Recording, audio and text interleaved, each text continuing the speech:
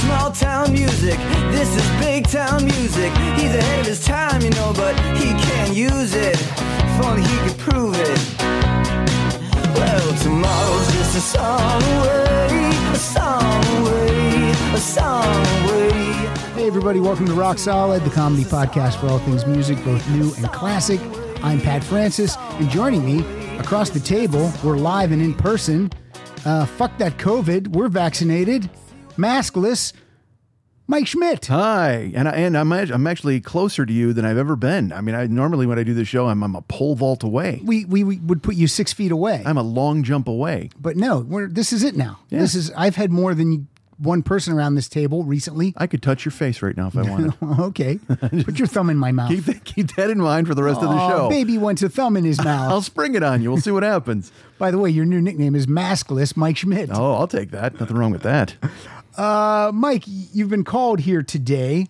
Summoned, I would say. Summoned. Mm-hmm. We were going to do this last week. I've been sick for about 2 weeks. It's a disappointment, honestly. We were analyzing and figuring out what was wrong with you, and nobody knows, but I'm glad you're better now. Right. It was believed to be a UTI. I wasn't going to say that. I didn't think you'd want to bring it up. Why? Is that not a good thing to say? It's an embarrassment of some sort, in my opinion. I don't even know how I would get one. First of all, I don't have one because that's what they told me I had. They diagnosed me as that, and then they prescribed Cipro, and I took that for 5 days, and then they called me and said, oh yeah, negative for UTI. So what was my gut pain? I assume it was a minor diverticulitis flare-up, because when I've had a major diverticulitis flare-up, I wanted to cut my head off. Yeah. So this was just pain. So enough the to go doctor said, I assume it was a minor diverticulitis flare-up? No, I'm also. I see. I'm self-diagnosing. I see. I was going to say, because your doctor agreed with your poker buddies. Yeah. That's never a good sign that we were ahead of the game on that with him. By the way, we are recording this on July 25th. You're not going to hear it till September. So by the time most of you hear this, this will be all null and void. Well, you should put this out in November. Well, I'm going to, because of the rain. You're absolutely right. Actually, in September, it'll be the 30th anniversary of these two albums. They were released September 17th, 1991. Let me ask you this. Do you remember?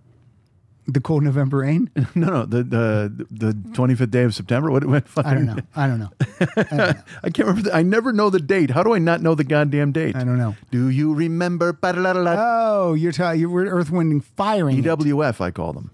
All right. So let me tell you this also. Some of you, though, the things that we're talking about right now, you're going to hear this probably in a day or two. And I'm talking about the ASAP Club. I'm going to tell you what that is.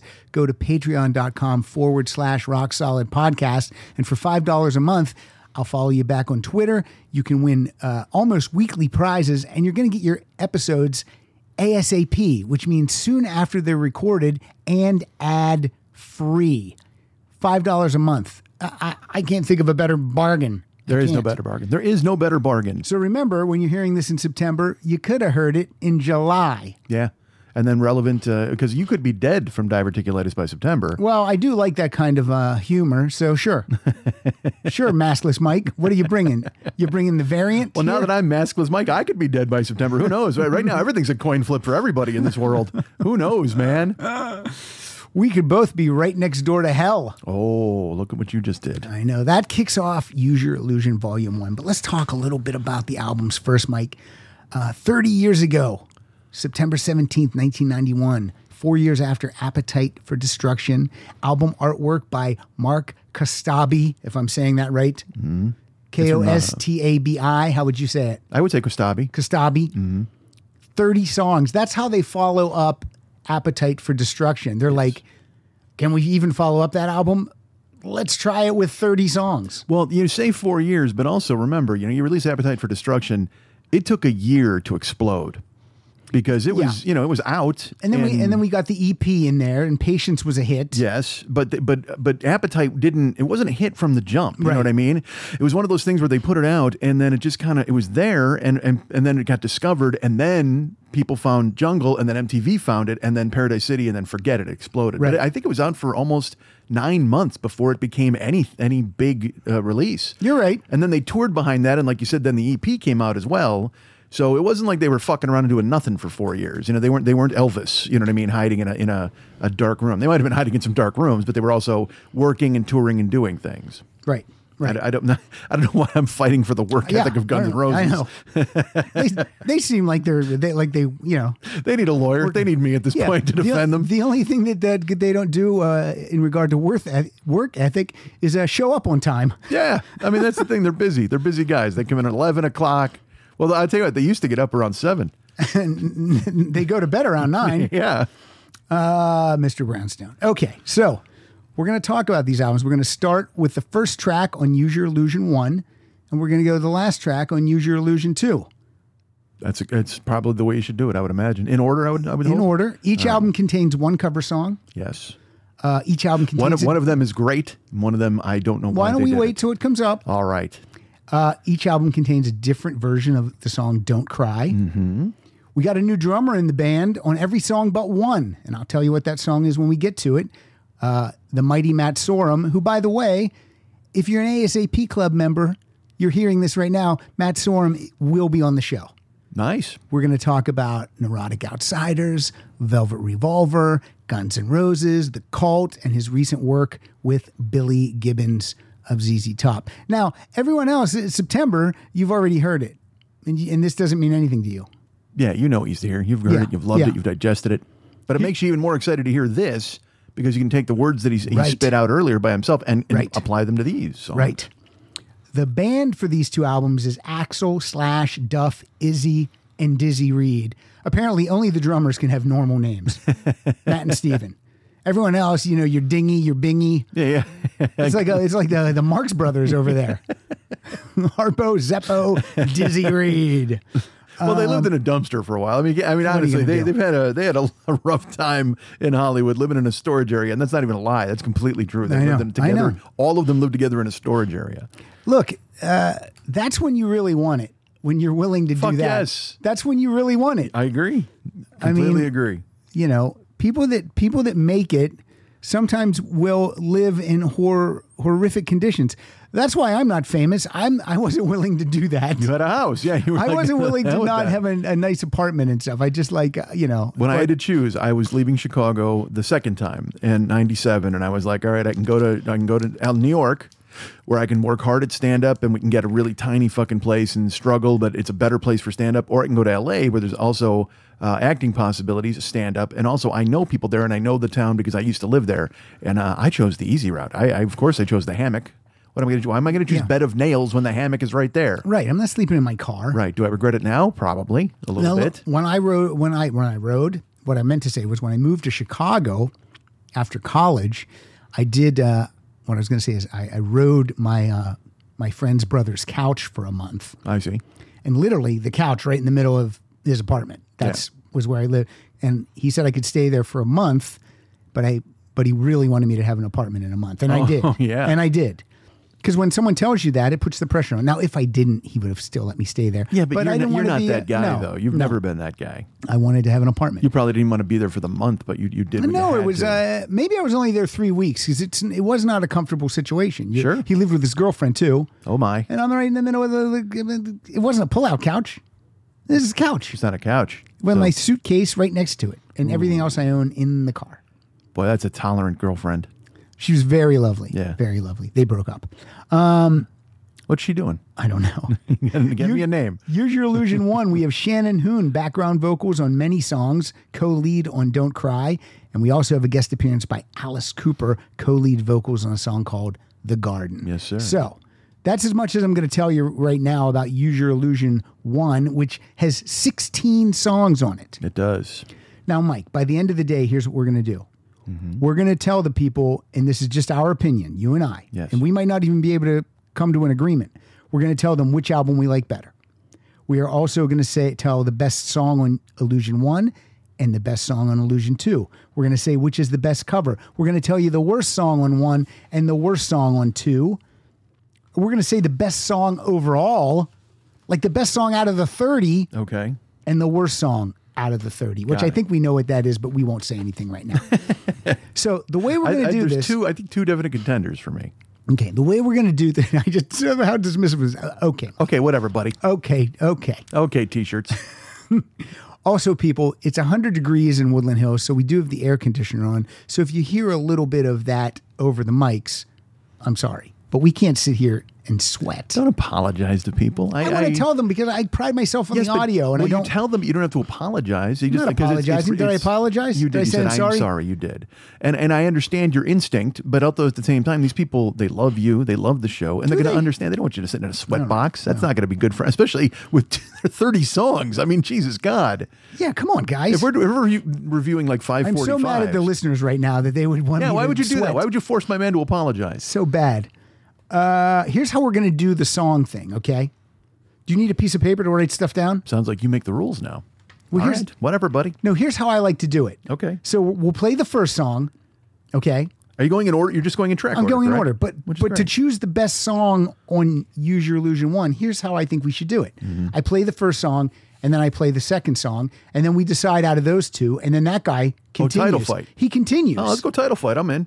Well, Yeah, it's a good on this plan. show, Title Fight is two songs that have the Oh, same you're right. title. I'm sorry. I don't mean to appropriate your gig. No, your so gimmick. we'll call it Track Fight. Okay. Track 1 goes against Track 2. Whoever wins that goes against Track 3. What and we just move down the line. better yet. I don't want to infringe at all on the fight concept. And in keeping with a lot of the songs and the names on these albums, why don't we call it The Ladder? The ladder. Yeah, see who climbs the ladder. Like you're trying to get to the summit, trying to get to the top. Okay. The ladder. Okay. I had to look to see if there was a song called The Ladder. No, but it's like it's the garden and Yeah, I get you. So I thought The Ladder would be a very on the nose choice, certainly. No, I just looked over. We've been talking for 11 minutes. You and I can talk for 11 minutes. It feels like a minute to me. Yes, yeah, and It feels like a minute. I never know because look on my show I do the same thing. But I'm so happy to talk to somebody. I'll talk fucking forever. Mm-hmm. I just want to make sure your listeners aren't like, oh, I wish they'd get to the story. I don't know how your people. They love Mike understand Schmidt. this. Well, this is very nice of you to say, but I'm happy to be here and I'm love talking and I'll be here. I'm here. I'm yours, man. There's two things they love: Mike Schmidt and me sweating. Well, I'll tell you That's what what. they want. This is the best show they've ever heard. All right, let's kick it off, Mike. Track 1. Yes, sir. Use Your Illusion 1. Let me tell you something. When these albums came out, I was living in Chicago. I couldn't afford to buy both of them. So my friend bought Use Your Illusion 1 and I bought Use Your Illusion 2. We did the exact same. It's not that I couldn't afford them, but my buddy Dennis bought Use Your Oh, Illusion 2. easy money I had a lot of bags. dough. Oh no, I had nothing. I had nothing. Believe me.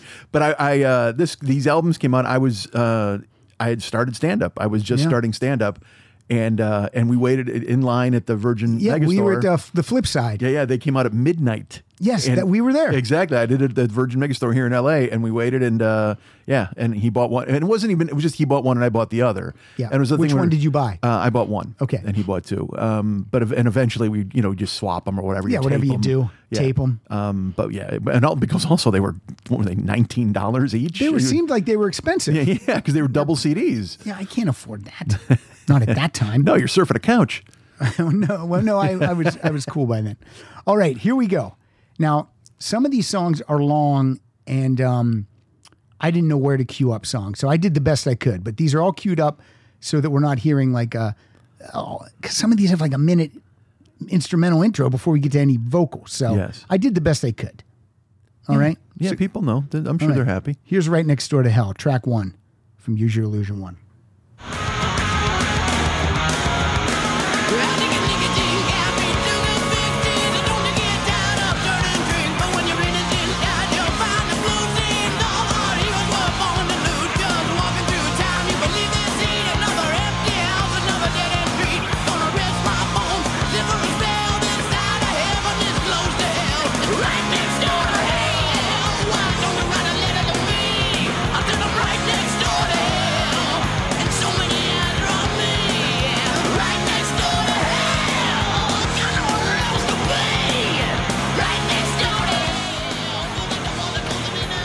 All right, that's how you kick off an album, Mike. 3 minutes and 2 seconds of that. You're not wrong because it was exactly what you wanted when you were buying this album. Right. You were like, please, just attack, and they attacked. And there's a honestly in the middle of that when they go to the solo break, the fuck you bitch that he says that literally goes like 40 seconds. I mean, he's just like fuck yeah, And it's he to the point where he croaks out bitch because he blows his whole voice out. Yep. And again at 24 and violent, I was like, yep. That's exactly what I want to hear, man. I love it. I was on board completely from the jump. 24 and violent feels like that needs to be a movie title of some sort. Well, all right. I think we're all living it at some point. So now that's track 1, Mike. Now this is going head to head right now. Right. With track 2, which is a song called Dust and Bones. All right. With an N, Dustin. Dustin, like Guns N' Roses. Guns N' Roses, Dust and Bones. Mm-hmm. Here we go. She loved him yesterday. Yesterday's over. I said, okay, that's alright. Time moves on, that's the way. The chorus of this song is so good. That sometimes you. That's so good. Next day.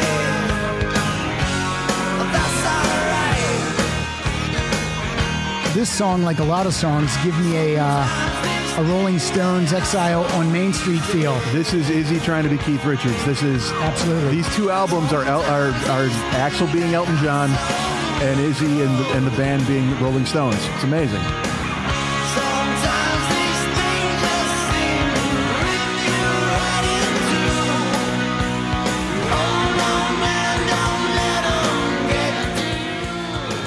Another thing that was funny about when these albums came out, I was with our mutual friend Mike Preston, and I can remember this. I can remember saying to him, I said, I love these albums, but what sucks about these albums is we're going to have to wait like 3 or 4 more years until a new album's released.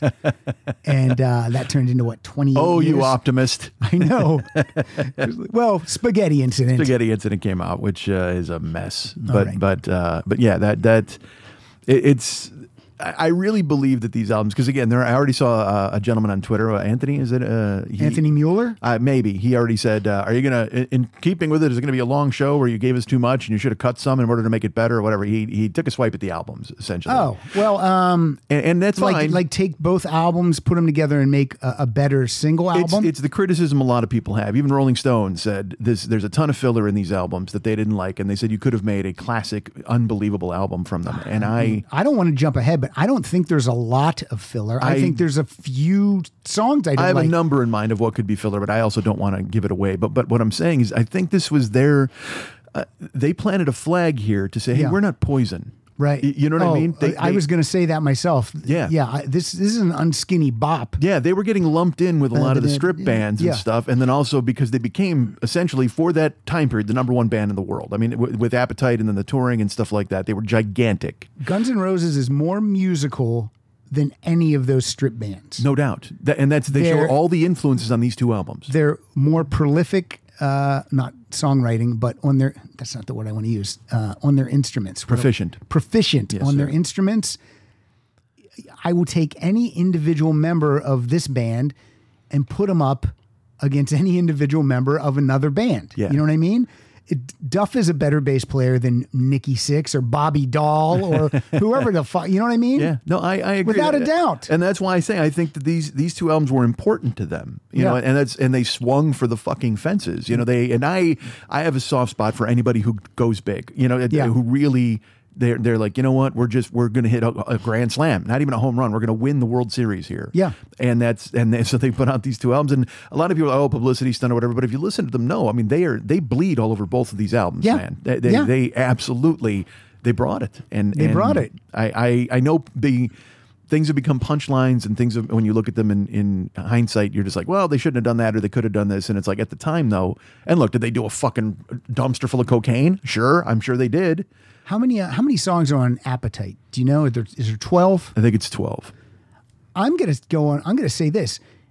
If you took the best 12 songs, there it is. It's right in reach. How many? 12. I think if you take the best 12 songs from these two albums, for me, it's just as good as Appetite. I agree with you. The best 12. But that's the bitch. Whatever you decide what the best 12 is. Right. But that's the beef people have. And then like, well, they should have done that. And it's like, no. That's why. You're an Why? artist. They did this. They're artists. I know. I They have were this- allowed to do this. There's exactly they because they were indulged certainly, but also they had, like I said, planted their flag. They were this huge band. They were like, we're fucking doing this. Yes. And David Gevins like, all right, you know what I mean? Because they were a cash cow at the point and at the time. They didn't slag off. No, they actually recorded these albums twice because they did them and then they scrapped them completely and then they brought in the engineer from the Pistols. I got to be honest. I can't believe that there's not a 30th anniversary release happening around these albums. Now, we're still a couple months out from September, and that could be something that's brewing, and that could just drop, you know, or be announced in the next week or two. Yeah, and we could be like ahead of the game, Mike, on this. Well, but then this will come out in September and we won't look like we're ahead of the game. God damn it. But then if they have a bunch of bonus tracks on there, then we'll get together and cover those. People, aren't you thrilled? You should be so happy about Pat's So ideas. excited. So excited. Mm-hmm. Okay, so between the first two songs, which song do you choose? And they're very different, so it's difficult. They are. And Now, if it's a tie, if you pick one and I pick the other, Yes. then both of these songs are going to go against the next song. Oh, all right. Well, I will say this. I'm glad you thought of this idea because these albums had kind of fallen off my radar. Like I haven't, I used to Right. live in them. Same here. But at 53 now, I've kind of, I'm listening to different things and I've discovered a whole bunch of different music. And also I can find myself crawling into Zeppelin and Pink Floyd and, the comfort food of, especially with the pandemic, you Sure. go back and find that. And then with Eddie, we lost Eddie. And so a lot of Van Halen has been discovered again by me. But listening to these two albums last night, the last few days, because we were supposed to do this on Sunday, man, I'm so happy you did this because I rediscovered them, and now I will listen to them for the next month. They me won't too. leave me. Exactly. I agree with you. And I also found myself feeling differently about the songs than I did when I was 24 and violent. Mm-hmm. When I was 24, there's no doubt that Right Next Door to Hell wins this in my Mm-hmm. selecting. But now, as a 50-year-old man, As a 50-year-old man who has to look at it objectively and look at songs rather than attitude and anger, I think Dustin Bones is a better song than Right Next Door to Hell. and I agree with you, Dustin Bones is our winner right now, current champion. Current champion. Now, it doesn't mean, and again, I feel dirty picking winners because I love these songs so much and they were a huge part of me. Like, I'd be, how you're driving cross country to stand up. Yeah. You're just letting it just flips over. You're playing it over and over. Over and over and over. Yeah. And I would play certain songs like before I would go on stage. To keep me awake so I didn't drive in a ditch.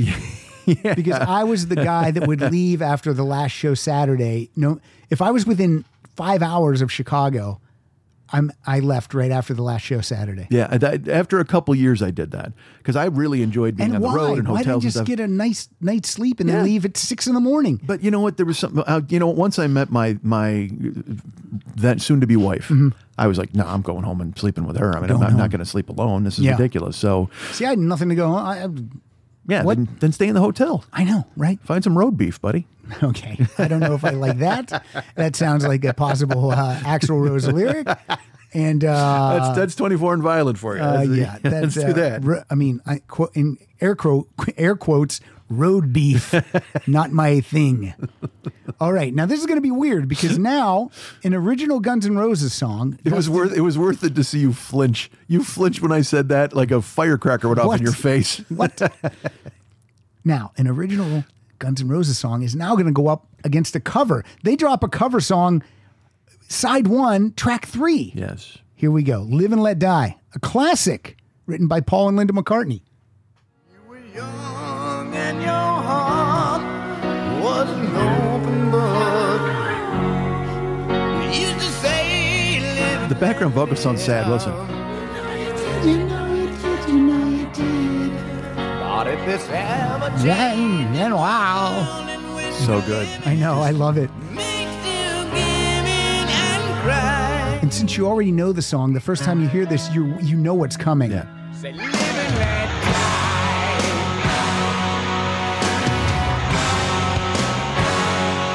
Live and let die.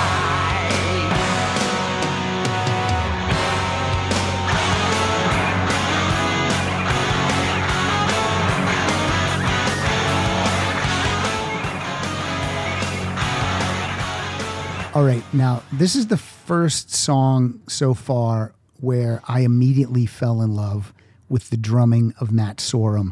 I think he out of him and Steven, I'm Team Sorum, and I'm not just saying that because he's coming on the show. I always thought he was a much heavier hitter. He looks so cool with that big hair and the headband, and I just love Matt Sorum. Now, do you like Matt Sorum's drumming? Very much. Steven was more punk. Yeah. Steven was more. Steven drummed with the reason Steven was so good on Appetite for Destruction. He drums with a sneer. Yeah. That Axl sings with. Yes. So I think Axl's voice with Matt's it became expansive as the band grew, and as Axl grew as a performer and as a singer. He needed a more sonically interesting drummer. Yes. And Steven was the biggest fuck up of the band. Oh, there's no So I mean, I'm just saying. Aside, I don't from think they would have that- got rid of him. I don't think they would have got rid of him if he was.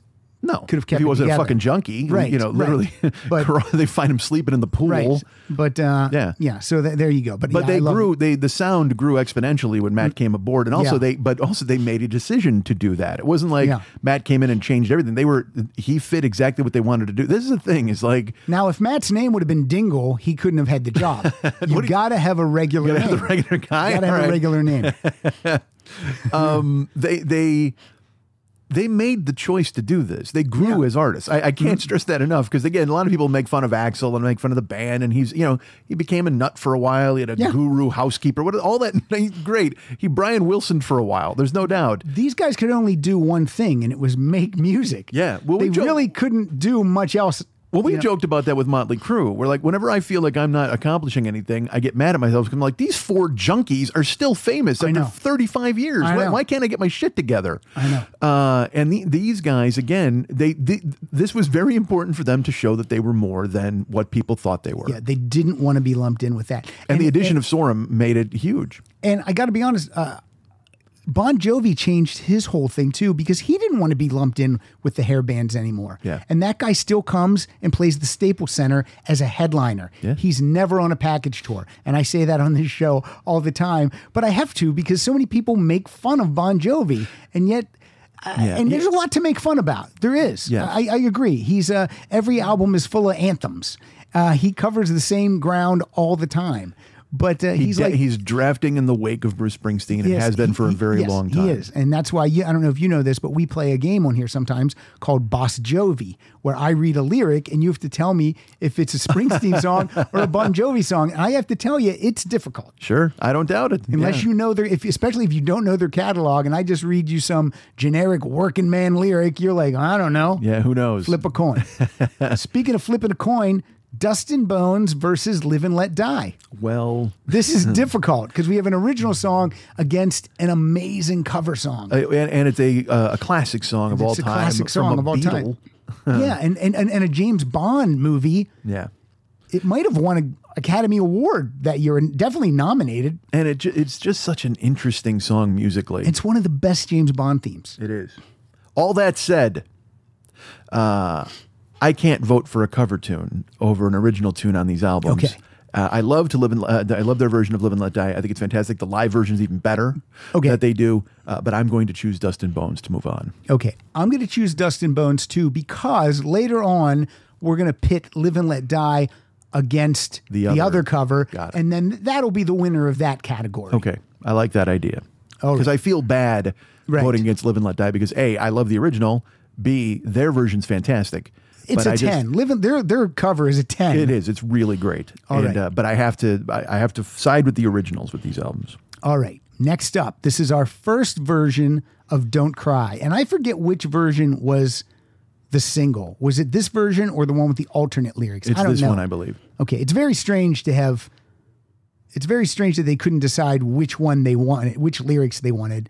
So we just put one on each album. But it's great. Artists should be artists, man. You know what I mean? I'll tell you what, though. I don't really know that. They both just sound the same to me. This is the single. Okay. I guarantee it because on the way over here, I listened to 2 in the car. And the opening lyric is so different in the second version. You know what? Set your phone up on top of that. I'll put it right here. It's fine. No, I'll put it here. All right. But yeah, the second version on Use Your Illusion 2 is not the single because the opening line is so different because you're used to singing the single version, and that's what'll play here. All right, track 4 of 30 songs. Here's the single, Don't Cry. It sounds like a warning, by the way. I know. Oh, it's a warning that we're going to rock. Yeah, Talk to Me Softly. That's the single. Something in your eyes. Shannon Hoon, Rock and Peace. From Blind Melon. What a waste. And please don't cry. I know how you feel inside. I've been there before. Something's changing inside you. And don't you know? Don't you cry tonight. I still love you, baby. Don't you cry tonight. Don't you cry tonight. There's a heaven above. Very nice. I do is. like it. It is. But will it beat Dust and Bones? Mike? Yeah. I just because it's you know me, I'm a pop song guy, and that is such it's a perfect pop song / ballad. That would be an AM single hit in the 70s. I mean, it's just a great song. I mean, is it long? Yes. Do they like if you made a 3-minute version of that song? Yeah, it's 4 minutes and 45 seconds. Yeah. If you made a 4-minute version, I'll bet that would be a crazy chart topper that you would have heard on WLS when I was a kid. You know, it's just, it's so good. It's such a great pop song, and I love Dust and Bones, but I think Don't Cry. The popularity of it speaks for itself, so I'm going to pick that one. Okay, now this is where it's going to get tricky because I'm staying with Dust and Bones. I like Don't Cry a lot, but I like Dust and Bones better. I agree. I mean, it's very, very good, but Don't Cry. If we're picking songs, like I said, as I get old, like younger me would have picked Dust and Bones. I believe there's a track that's going to come up in a couple songs where you and I are immediately, it's going to like just kick all this to the door. But anyway, Here's what's going to happen now, Mike. Dust and Bones and Don't Cry are going up against Perfect Crime, which I have to be honest with you, prior to listening to these albums, I couldn't have told you what this song sounded like. Yeah. I went, Perfect Crime. What's that one? There's a great moment in here. I hope we hear it in your queue up. Now, this song's only 2 minutes and 24 seconds. I don't know if we'll hear it or not, but let's find out. It's at the end of the first verse. We probably, maybe we'll hear it then. Here we go.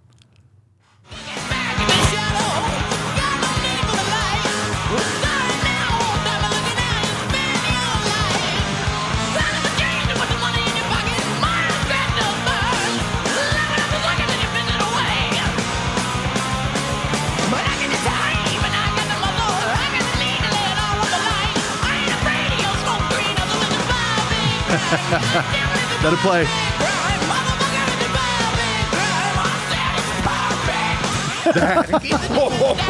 Oh, dude. That's like Beavis came The rage.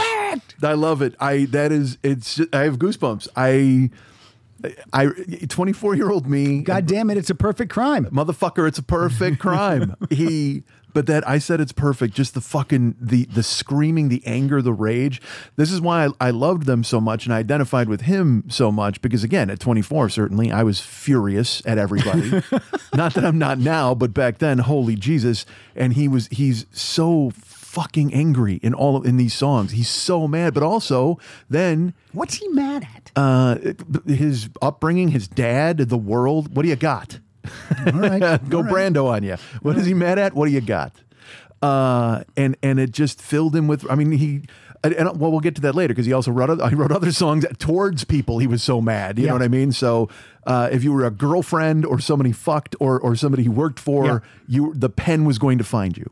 He was like Taylor Swift emulates him with her essentially revenge songs. I don't know how angry she is about it, but she's a lot more cutting certainly and muted about it. But he didn't fuck around. I mean, that's why. Again, I stress this. I probably talked about it on your show before because it's one of my favorite things. When he's on stage and he's telling the paparazzi guy to put the camera away and he's furious. All right, and he's like, put the fucking camera away. He's walking around. And it's not one of those things because you'll see guys who will be like, "Hey, security, hey, get over here. This guy's got we got a camera." Yeah. He's just like, "Put that away. Put that the fuck away." And then he leaps into the crowd, which is insane. And I love it. I love that you don't know that when you leap in, that guy's with 6 guys. Doesn't matter. They're just going to pound you. He doesn't fucking care. He doesn't care. And that was Death why wish. I identified him with him so much, because, you know, the things that people saw in him that they thought were flaws, I thought were features. I was all over, you know what, you give me a healthy dose of fucking cocaine and bipolar disorder, and I'm going to buy that guy's album all the goddamn time, man. He was angry all the time, and I absolutely vibrated listening to it. I loved it. There's a Taylor Swift song. What is it called? I have to find out what it's called. I'm looking. Why don't I see what it is? I said it's perfect. He's so mad. I love it. I can't find what the title is. While you're looking, you know, Right Next Door to Hell is written literally, truthfully, about a girl who lived next door to him who wouldn't leave him alone. She like hit him. He hit her with a wine bottle or whatever the fuck, or she hit him. He always, his grudges always came out. That's why I said if he was mad at you, the pen would find you. He was always going to write about his grudges, and they were always going to come out. It was perfect. I mean, he would always go ahead and that's one of the things that I loved about him, because he wasn't phony. He was nuts. I mean, he was absolutely fucking nuts. And I dug it. You know what I mean? Because he also then would be totally sad about it. You know, he would, and as a kid, that's what I'd punch a hole through a wall and then be like, what the fuck did you just do? I mean, you know what I mean? It was just, I had totally identified with it. There's a song on this Taylor Swift album called Speak Now. It's called Better Than Revenge. And she's singing about this actress that stole her boyfriend away from her. And she says, the line is something like, you're an actress, but you're better known for what you do on the mattress. Oh boy. I know. How about that? Yeesh. Take that. All right, Mike. So Dust and Bones versus Don't Cry versus Perfect Crime. Which one are you choosing? Well, as Perfect Crime is a fantastic time capsule of that era of Guns N' Roses, angry and fucking and fast. Because they're again, the first album was how much they loved old Aerosmith. Appetite is all there. You can hear old Aerosmith through it. And in this one, you can hear the punk influences as well as, like I said, the Stones and Elton John. But I still have to go, and again, 24-year-old me would fight with me on this, but I'm going to go with Don't Cry out of this hat trick. And because I think there's songs of the same ilk as Perfect Crime that are actually better than Perfect Crime that are coming up, in my opinion. Yeah, there's a lot of anger coming up. So I'm sticking with Dust and Bones, and now we're going to go Dust and Bones and Don't Cry are going to head over and do battle with a song called You Ain't the First. And I tried so hard just to get through to you. Another Stonesy song. Just Dead Flowers. I mean, it's crazy. From the realness of truth. Was it just to come on in the dark? Wasn't meant to last long. I think you want your welcome, honey. I'll just sing you along. Nice guitar. As I sing you this song. 2, 3, 1. Time can pass slowly. Things always change. Love that song, but it's such a casual song. Yes. Like it's almost like it's a demo or they're just. But it's great after But it's Perfect great. Crime. It's great. Because Because it Perfect Crime brings is- you. Because this album's a roller coaster. Yeah. It takes you up and then it just let's bring it down a little bit. So I'm sticking with Dust and Bones because it's of the same ilk as that, but it's better than that. It's got more personality. Got more personality. Yeah. and you're sticking with Don't I'm Cry. stick with Don't Cry, but I do love that song. Yeah, I do too. But even the title, it just sounds like a Stone song. It's Bad Yeah. Obsession. Or I'm sorry, You Ain't the First. Bad Obsessions next. Yes, it is. Dust and Bones and Don't Cry. We're going to now have to see if they're going to get fucked up by some bad obsession. What do you think? I don't know. We'll see, buddy. Go ahead and give it the... Still Stonesy. Can't stop thinking about sinking down into my bed. Here comes a fun line. I call my mother, she's just a cut now. She said I'm sick in the head. Yeah, you ain't special, so who you fooling? Don't try to give me a line. I can't stop thinking about seeing you one more time. Oh no, but I already left you and you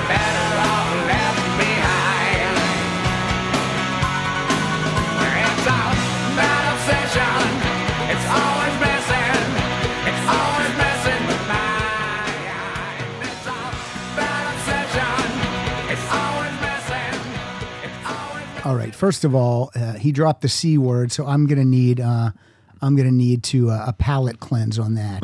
I'm gonna have to hear a little bit of Klaus Meine and Rudolf Schenker. Oh, there we go. Not Schenker. Schenker.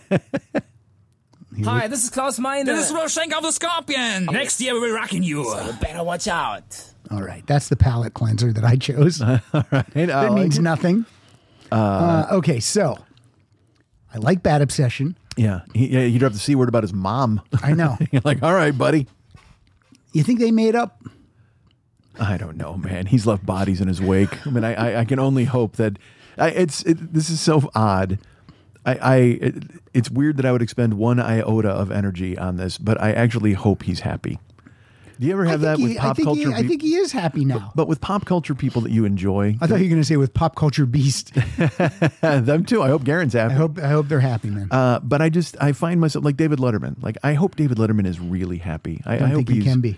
I think he's much happier than he was, and I find myself rooting for the people influenced me, the people that I loved. I want them to be happy. It's what I root for. And so I hope Axl is happy. I think he is happy. Yeah. Well, now, I mean, it's funny because I thought about it last night, the fact that they're together and back on the road and through all the garbage they went through and the publishing rights and then the Chinese democracy and the mocking and everything, to have them back on stage together is I wish Izzy was there, but I wish Matt and Izzy were there. Yeah. I wish this Use Your Illusion band was together. Yeah. Because I mean it's Guns N' Roses' name, but Izzy's so important. But he doesn't want to be there, so he's happy not being there. Yeah, that's the deal. It's not like they excised him. You know what I mean? No, like if he called now, they'd say, "Come over." Yeah. Well, he showed up when I saw Chinese Democracy. He came on stage. See? He's I don't know, and that's a while ago, but yeah, I want them all to be happy. I just want happiness for the Guns N' Roses. So, Dustin Bones, Don't Cry versus Bad Obsession, which is a long song too, 5 minutes and 28 seconds. It is, and it's good, and I like it. And it does sound like something you'd find as song 4 on side 2 of a Stones album. Yep. But I'm still going to go with Don't Cry. I like Bad Obsession, but I think Don't Cry again it's a perfect pop song. I'm sticking with the Stonesy Dustin Bones. All right, don't blame you. All right, here we go. You gonna back off, bitch? We'll see. All right. Why don't you bring it? Hold on a second. I gotta put it. I gotta fade it down so it doesn't, Explode in our ears. Explode in our ears. Blow us the fuck out. Okay, here we go. Back off, bitch.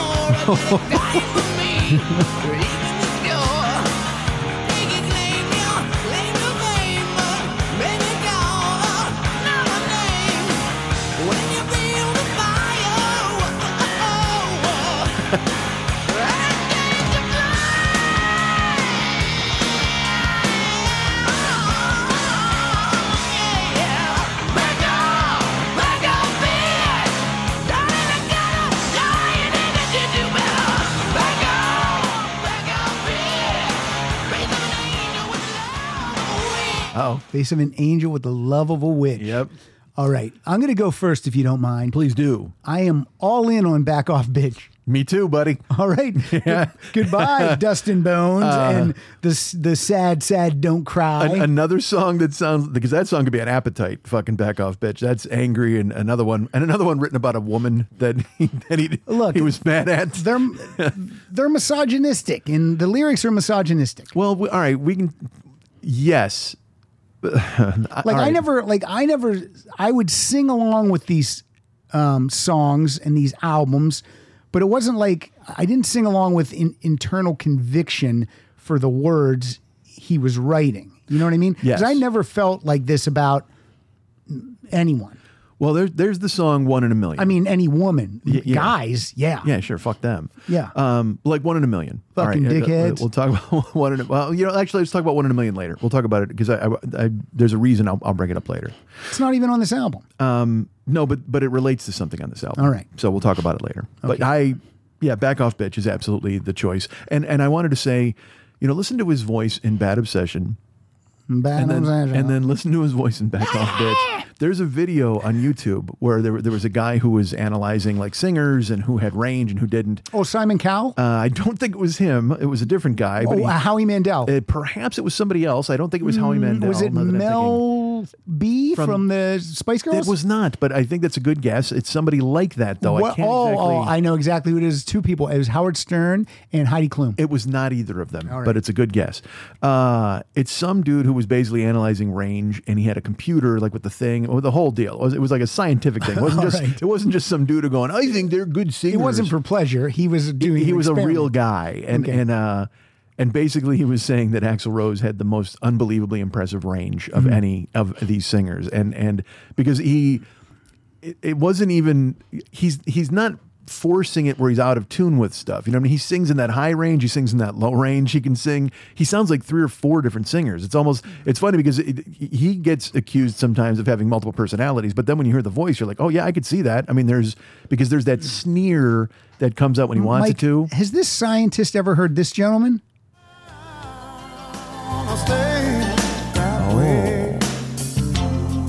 For the longest time, baby, I wanna be sole provider. Now, that's Michael Bolton. He's got a 7-octave range. He's my soul does. provider. Well, he's terrific. I'm not. This is not a. We're not battling together. I wasn't saying that Axl was the greatest singer of all time. I mean, I know Michael Bolton exists, and I couldn't possibly make that statement in good conscience. But I'm just saying that again, getting back to the strip guys and all those guys and Vince, what they were and what they became. Right. Axl was a fucking singer. He could belt. You fail to realize that Michael Bolton was in the rock band called Blackjack. I don't fail to realize that at all because as Fool's Game is a fantastic song off of his, was that his first solo album? That was his first solo album, but this is a little song called Love Me Tonight from Blackjack. All right. I think you know that it's not my way, and I can't hold back what I've gotta say. Wanna tell you what I'm going through. Now, I'm going to go get us a couple of drinks. I'll just put them in my room, so don't worry about that, right? Seems like we've been waiting so long, and lately it's been coming on. Murph and the Magic Tones featuring Michael Bolton. Hold on, buddy. This is Bruce Kulick on guitar. Wow. Let's get to the chorus. This is good, but I'm going to head over to the all-you-can-eat seafood bar, and I'll meet you on the Lido deck.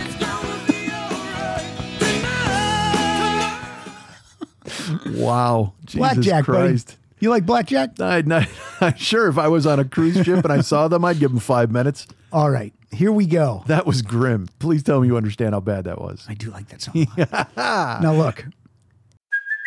Hey, it's Kaylee Cuoco for Priceline. Ready to go to your happy place for a happy price? Well, why didn't you say so? Just download the Priceline app right now and save up to 60% on hotels. So whether it's Cousin Kevin's Kazoo Concert in Kansas City, go Kevin, or Becky's Bachelorette Bash in Bermuda, you never have to miss a trip ever again. So download the Priceline app today. Your savings are waiting. Go to your happy place for a happy price. Go to your happy price, Priceline. Everybody buckle in Yes. because this battle right now is getting crazy. It is. Back Off Bitch against Double Talkin' Jive, which I believe is the title of Matt Sorum's book. Here we go. Really? Ooh.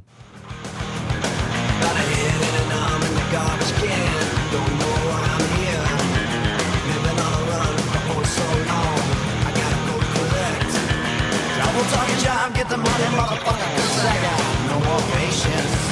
I'm talking like that. No more patience, man. Is that Alice Cooper there? Sounds like him, doesn't it? It does, but he doesn't get credit for that, but it's got to be. Yeah. Back in town and all your friends, they said how you been. You got to do me a favor. Yeah. just you got to jump the solo in this that takes us out to not the flamenco part, but the guitar run that ends the song. Towards the end. Yeah, it's about the last. It's right. Jump back about 5 seconds. Let me see if I can.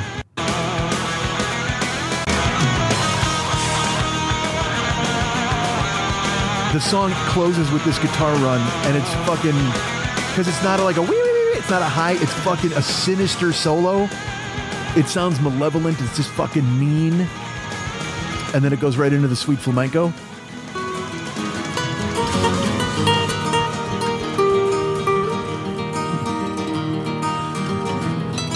Again, just a studio full of high dudes going, man, what if I did flamenco at the end of this? Oh, dude, do it. Look, CC can pick up his guitar, but it's never going to talk to me like this. No, sir. The solo that brings us here, because the flamenco is I like it. It's a nice little ending. Yeah. But boy, the solo, because it goes, it's reminiscent of the end of One Foot Out the Door on Fair Warning, where he just plays you out as it fades. Yep. And it's just evil and sounds angry, and I fucking love it. Back off, bitch. Double talk and jive. 2 songs enter. Only 1 song can leave, Mike. Who's leaving?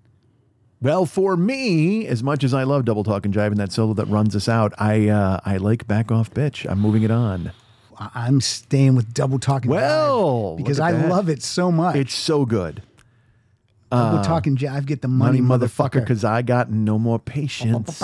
Double talking like no more patience. I thought I had to give you the Heimlich there. Were you choking? I might have been choking on my love for Axl. All right. Here's the first of what I will say are 3 epic. Is 3? Let me see. 3 epic songs on this album. Okay. 3 epics. And this is the first? I think this is the first epic one that's 8 minutes and 58 seconds. All right. An MTV favorite. Not even a favorite. I mean, this built the network for a year. It was a load bearing fucking girder. I mean, it was that you couldn't escape it. You could not escape it. Did Michael Bay direct this? Right. That sounds right. That sounds maybe. Really like you. I think you're not wrong. I mean, if I'm wrong, I'm wrong. I'm not even looking it up. I'm just going to say it. It just we're speaking it into the ether and hoping it's true. Yeah, that sounds right. I do know Stephanie Seymour's in here. She is. She's in it. I wonder how much makeup they needed to cover up bruises that she might have had. Oh boy. Axl's a bit of a roughhouser. November Rain. Almost impossible to pick a point to drop in. No. It's what? I agree with you. It's completely. I thought you were against me. You're like, no.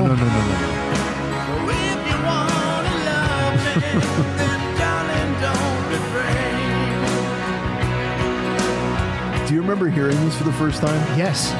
I have goosebumps now thinking about it and just going, oh, what? I still can't get over how amazing it is. Yeah.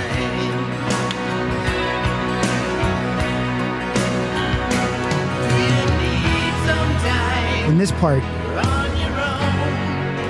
it's beautiful. And again, Matt's drums are amazing.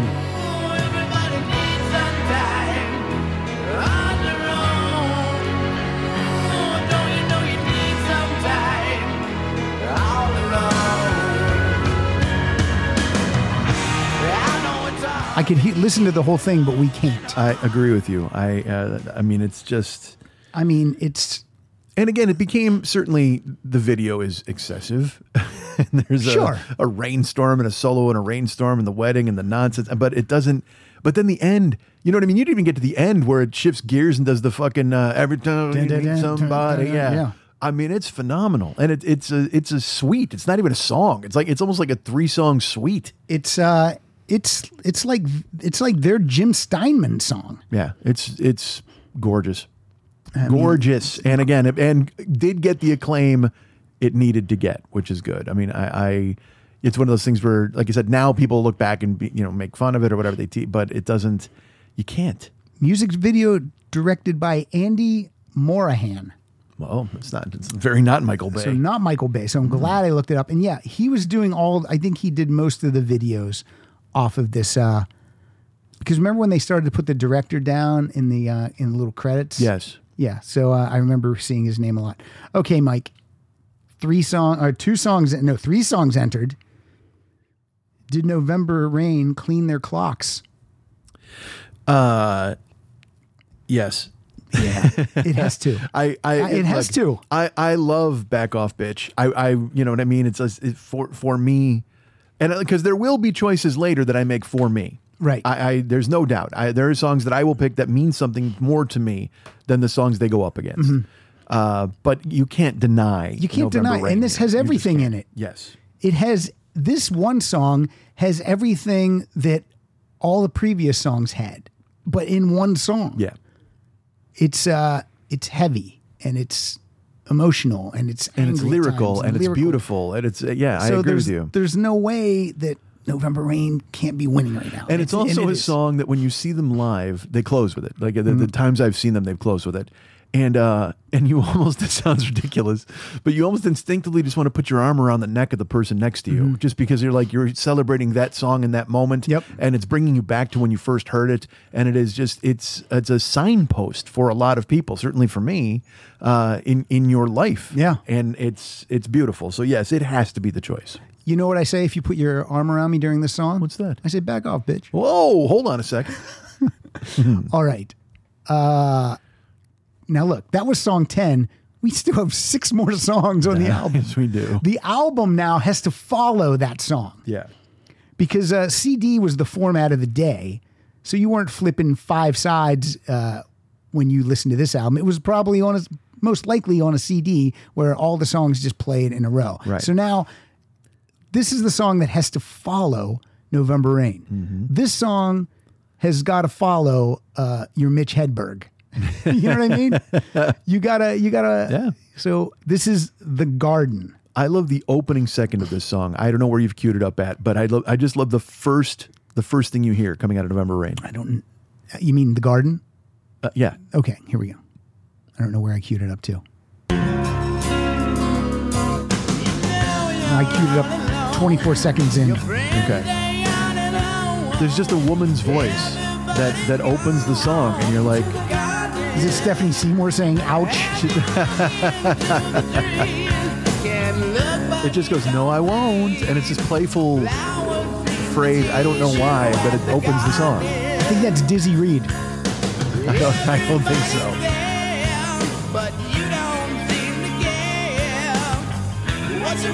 You're going to play Alice, right? Yeah. Okay. Good on them to recognize how distinctive his voice is and to use him in this capacity. It helps both of the artists. Yeah. It's a crazy man's utopia. That fucking... Do you think he was horrified by the drugs, though, since he was straight-laced? Sure he was. You know what I mean? He lived it. My worst phobia, a crazy man's utopia.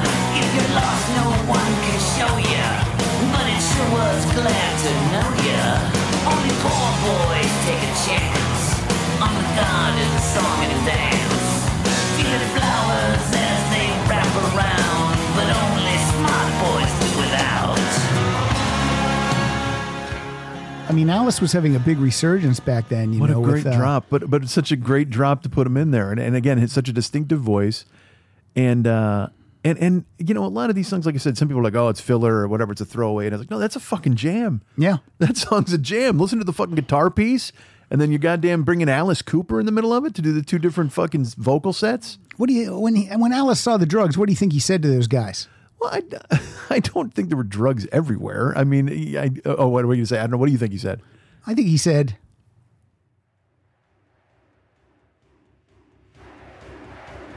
this is what I think he said, Mike. Really? I really do. This is what he said to them. He saw the drugs. He saw them. We walked in. And the first thing out of his mouth, I don't know who he saw first. Steven Adler's asleep in the corner, just there for the recording, hoping. What? Wow, this is going to pay off. Is it? How long into the song until he says? I thought he said it like immediately. No, sir. This is a jam, though, isn't it? Yeah. This album has like everyone on it. You done an Alice show? With Lisa Goich, but I could do another one. Hey, bro, take it slow. You ain't living in a video. Terrible.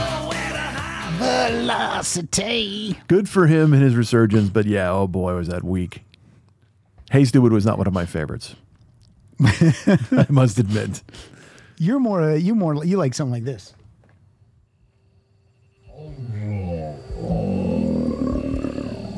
This might be your jam. I know you're hungry. And here comes dinner.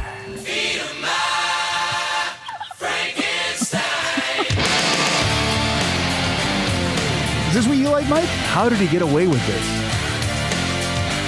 I'm good again. Good for him. He's cutting the Make head all off a money. baby doll. I saw him a couple times, and it was great. It was really great. We These saw him songs sound together. better. Yeah, and these songs sound better in concert. Now, when we saw him, I don't know. I know you'll remember this because you remember things like this. We saw him with Cheap Trick opened, and at the end, Cheap Trick came out, and they did it like a cover. They might have done a Who song or something. And do you remember what Alice? And it sounded horrible. And do you remember what Alice said in the mic that we could hear? I do not. He said, "Oh, this is a catastrophe." Oh, that's right. That's right. That's right. Because you started laughing, and I remember that exactly. Yep. Oh my God, was Preston with us? I don't think so. I think it was just you and I for some reason. I don't know. This is a catastrophe. This is a catastrophe. All right. After the Garden, again, November Rain's winning. Yes. For me, yes. And for me, definitely. too. Then we have the Garden of Eden, which is kind of like, is it like a little mini The Garden? I A forget. little back and forth garden. Here we go. All right. Then Olive Garden's next. Disco's got the blues. It's a massive confusion, like the lies they sell to you. You gotta glad y'all do the governmental disease, and they be running around back to you, line up on the knees, just to get that ticket band through a pen, and then if you when they got nowhere to go, watch them coming on the street while they're banging out. You can just see him doing those axle moves. Yep. Then he hits the high note here coming up where you're like,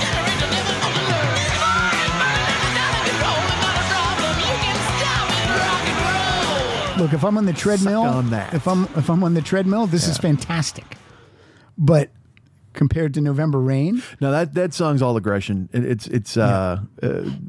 would say it's not a misstep, but it's one where you're just like, man, they could have left that off. Didn't need it, especially with the Garden. You didn't need to go Garden of Eden. But that's the first song where you're kind of like, all right. Yeah. Luckily, it's only 2 minutes and 42 seconds long, so you get in and get out. yeah, that's a song where a producer could have gone, guys. You think the producer was able to tell these guys? All right, here we go, Mike. Track 13 of 16. Yes. November Rain facing off against Don't Damn Me.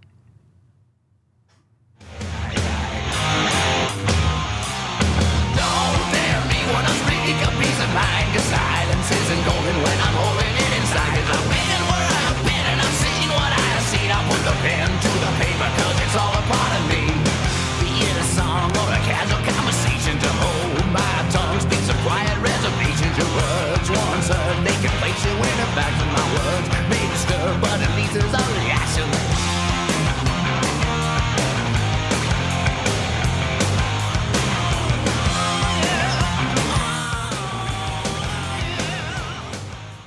I love it very much, but it's not November Rain. Well, here we go. What's happening? What's happening? Are you taking Don't Damn Me over November Rain? I am. Oh my God. I am, because that song means everything to me. I used to listen to it on the way to gigs. Okay. I loved the line where he says, I kicked you in the mind.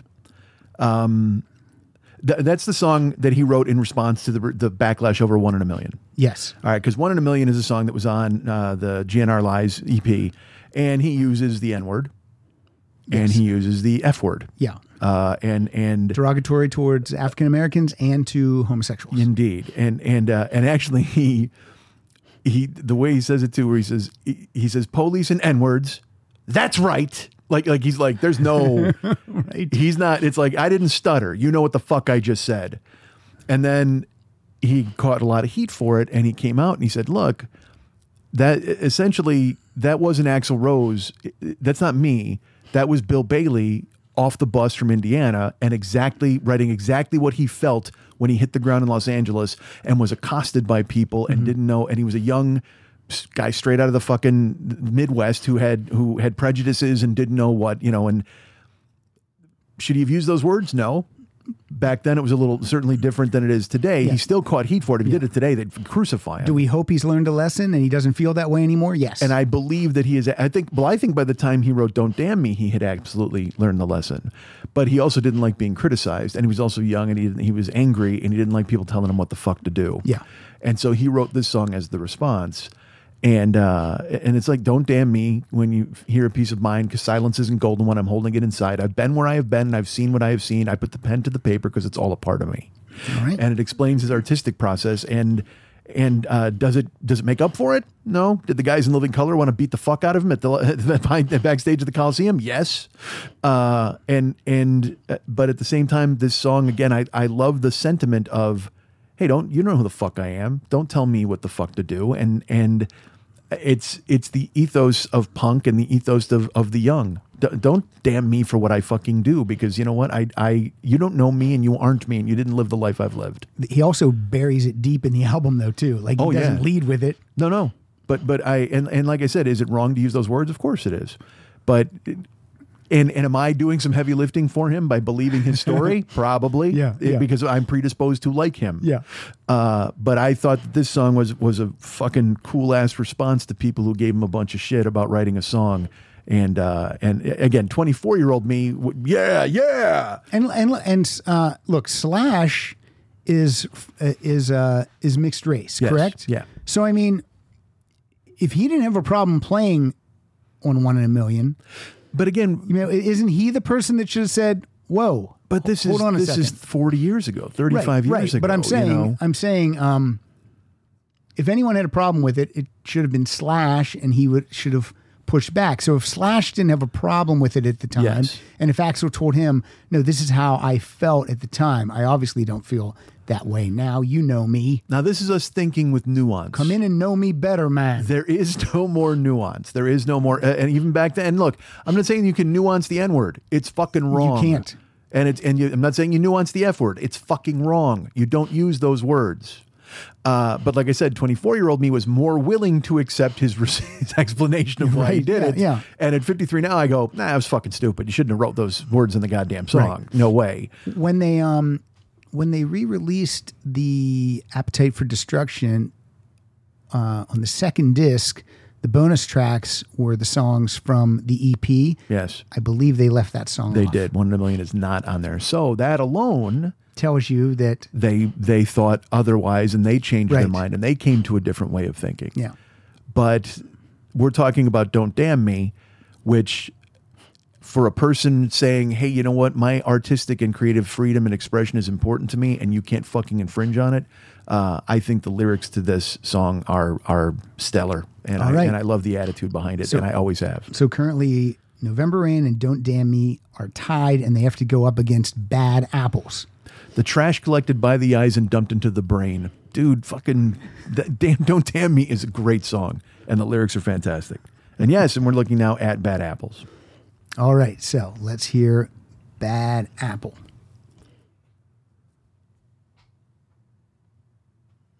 Oh, it didn't play. Hold on.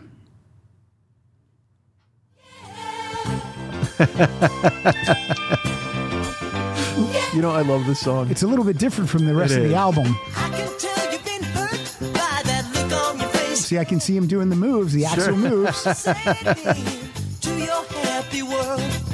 You need love, but you're afraid that if you give in, someone else will come along and suck you to your game.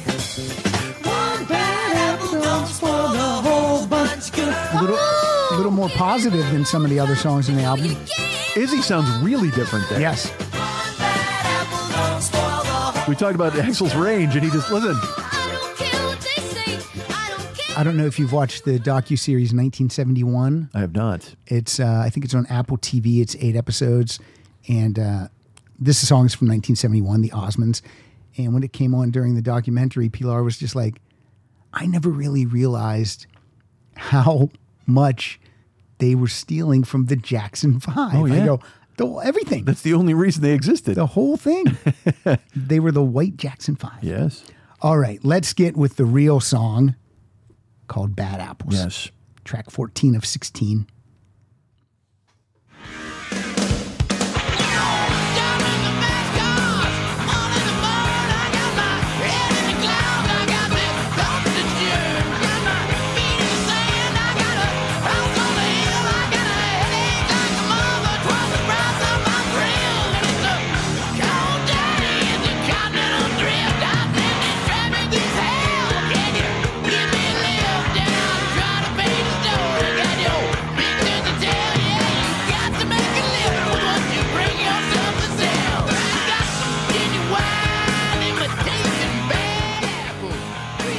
He mentions the Continental Drift. Do you think Tommy Lee even knows what the Continental Drift No. is? Do you think he has any clue whatever? Tommy Lee doesn't know his PIN number. Yeah, I mean, it's fine. I like it. Yeah. I mean, it's another Stonesy one. Yes. Got some keyboard, some very piano in there. heavy Dizzy Reed. Yeah. Absolutely. But we're sticking with November Rain and Don't Damn Me. No doubt. All right. Yeah. Here's Dead Horse. Wow. Nice build-up. Oh, I thought you were going to play Crazy Horse by the Osmonds. I thought for sure. I don't know if I have any other Osmond songs in my library. To understand this life that we're all going through.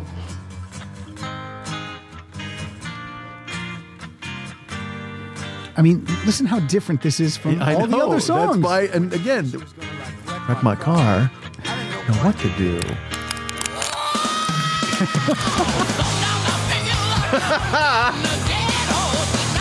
This is a great song. It is, and his voice is a weapon. Schmitty has been miming all the screams. It's so great.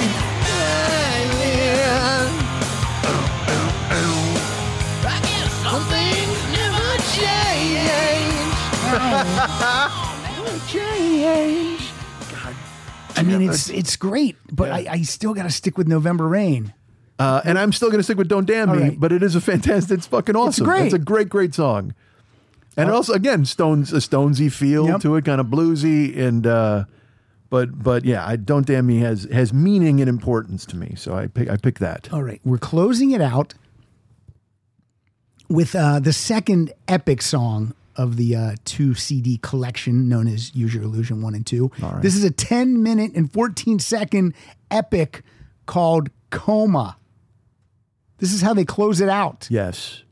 They close it out with Stairway to Heaven. Plus another song on top of it. Ever come back to this world again? Kinda like it in a coma, 'cause no one's ever gonna. Oh, baby, come back to this world again. I love this vocal, this part right here. Now I feel as if I'm floating away. I can feel the pressure and I like it this way, but my body's calling, my body's calling. Won't you come back to this world again? Standing deep in the sea of black, I got the light at the end, I got the bones on the mast. Well, I'm gone sailing, I'm gone sailing. I can leave so easily. My friends are going back to me to death. They're leaving it all up to me when That's how they close out. Let him at the scream, hold on. someone to tell me what the fuck is going on. How many times does he drop the F word?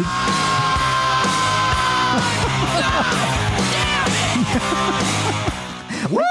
Like when he says "God damn it," like it's like maybe something's wrong in the studio. Like he Yes. can't. Like he's just in the Rage. moment. angry. rage. It's pouring out of him. I'm wondering if Coma is going to beat down Don't Damn Me. Are we making choices or are we talking? Let's talk about Coma a little bit. I'm done. What? You're exhausted? Exhausted, are you? Okay, they close out the album with this killer. You've listened to epic- 15 songs. All right, And you've now- heard November and here- Rain. You've heard Don't Cry. You've heard all this stuff. Yes. You've heard everything else. And then this starts, and it starts with a heartbeat. That's the thing, is it just... And the beginning of the song is impressive because the doom, Yep. that bass sound. I don't know how he gets that bass sound. It sounds like he's plucking the boom, boom, boom. I don't even know how he does it. And then into the vocal, which you just heard, is just again him rapping. His voice sounds like a snake wrapping itself around your throat. You know what I mean? I just, it's just because it's constant. It's like sneaky. It's just fucking amazing. And then he explodes. He fucking attacks. And my main regret here is that, and because I'm gonna insist everybody pause this podcast right now and go. If you've never heard Coma, listen to it. Just because you have to hear the final 4 minutes of the song. You have to hear the fact that we can't play it here. There's this part where there's this confluence of voices that are in Axl's head, and it's all women yelling at him. All you want to do is have sex.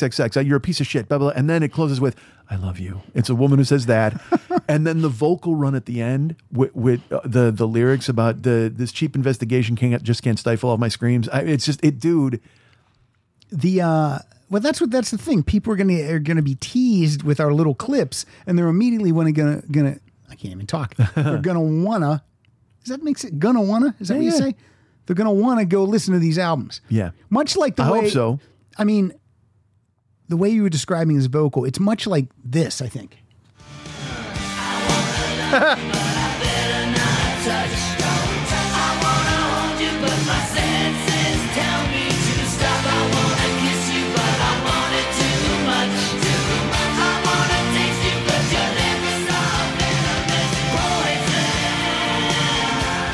See, all right, it's fun that you're playing those clips because it shows you just how fucking bad the rest of the music was of that era compared to him. Compared to these guys. This was a comeback for Alice. Yeah, and again, I love Alice, and he deserves every dime he makes. But man, oh man, you hear that and you just go and you compare it to what they've done on here. Even the throwaways on these two albums, crush that song, crush those songs, crush any of that stuff. You know, I mean, Motley Crue has some transcendent songs in their catalog from that time and that era. Do they hold up? I don't know. Not like Guns does. To me, no. I don't think so. Have you ever heard this Alice song, Lost in America? Cause I ain't got a job. Oh, I can't get a job cause I ain't got a car. So I'm looking for a girl with a job and a car. Oh my God. I love it.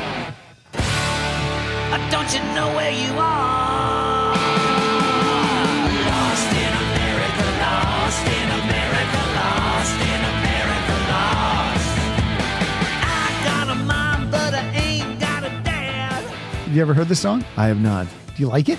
My dad's got a wife, but she ain't my mom. Oh boy. So what's he looking for? He's looking for a girl. For a man to be my dad. Okay. But Oh no. But I want my mom and dad to be my real mom and dad. Wow. Is that so bad? Oh, I think I've been had. That just sounds like something an autistic patient would tell a therapist. well, Seriously. Mike, that's the character of Alice is singing that, not Vincent Damon Fernier. I see. All right, Mike. So, is Coma going to take down Don't Damn Me? Well, is Coma going to take down November Rain? For me, that's it's also- not. I can't get past November Rain right now. Okay. Well, I don't want to give anything away because we've got other albums and things to do. But yes, Coma is absolutely going to take down Don't Damn Me. Okay. I love Don't Damn Me, and it means a lot to me. But Coma is a song about there's a lot of suicide too on these albums. You know what I mean? There's like 3 or 4 songs that really deal with like going away and not coming back. Mm-hmm. And Coma's about if you read the lyrics or you think about it, he's essentially he overdoses and then he's he's fucked around so much in his life that he doesn't have anybody who wants him to come back. You know what I mean? And then one person, he says, when your best friend dropped a dime, so your best friend basically called for it's deep. You know what I mean? It's not, I need a mom and dad. You know what I mean? It's really important type of, that's what Axl was. He wasn't just a screaming idiot. He was very complicated and his lyrics are very involved and very smart. And I hope he gets the respect he deserves. I mean, they're in the Rock and Roll Hall of Fame and all that kind of stuff. That's fine. But, people make fun of him for the hair and the dance and all that kind of, and because he got fat and then he was mad at the band and all this stuff.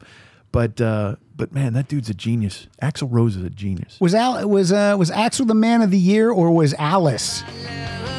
My car keys on my hat, 'cause I'm the man of the year. Is that Alice? Yeah.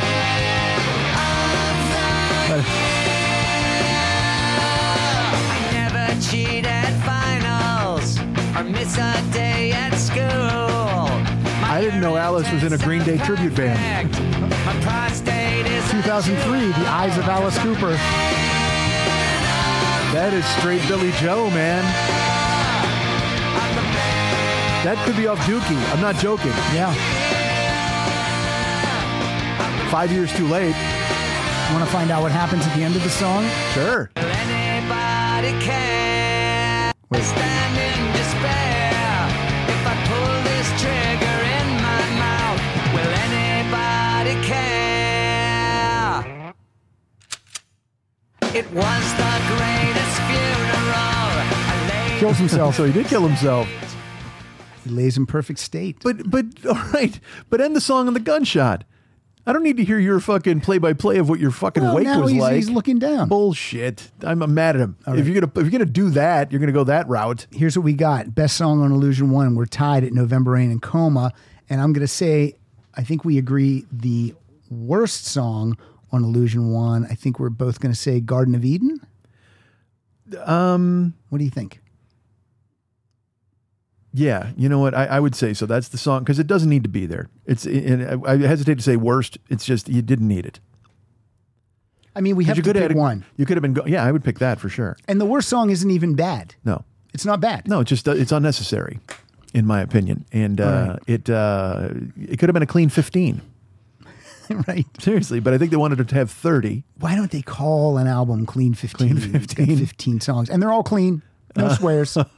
No fucks. No bitch. Well, that's not going to be Guns N' Roses. That's for sure. All right.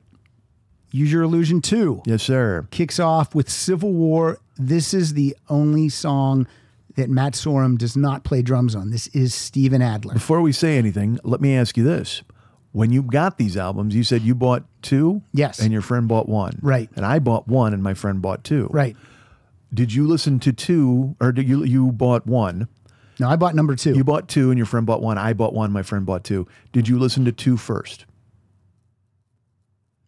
I don't recall us listening to them Together? together. Okay. I think we went our separate ways. All right. I was more alpha than him, so I probably, if we did listen, then we put 2 in Okay. first. Yeah, because I listened to 2 first. Me and Dennis, Yeah. we listened to 2 in his car. I mean, We're rebels. Yeah. Why would we also- start at the beginning of the book? Well, 2 had the single. So I mean, it Last was like page, what happens? 2 is the one where we knew this. We knew one song on 2. Yeah. So it was like 1 was going to be a full reveal. So I was like, Right. I'm so weird. I'm like, well, we already know one of the songs on 2, so let's listen to the rest. Yeah. And then 1 will be like this new experience where we listen to the whole thing in a row. All right. It kicks off with a 7-minute and 43-second song called Civil War. This is Use Your Illusion 2. And Strother Martin. Look at the hate we're breeding. Listen to his voice. Look at the fear we're feeding. Look at the lives we're leading. The way we've always done before. Uh-oh. Power chord. And then power fucking voice. My hands are tied. The billions years from side to side, and the wars go on with brainwashed pride for the love of God and a human right. And all these things are swept aside by bloody hands. Time can't deny, and washed away by a genocide.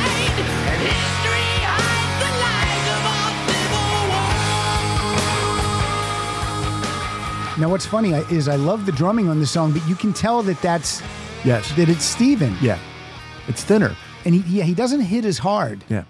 Because he's a skinny fuck, and Matt was kind of burly. Yes. Matt was a big dude. Yeah, he would slam it.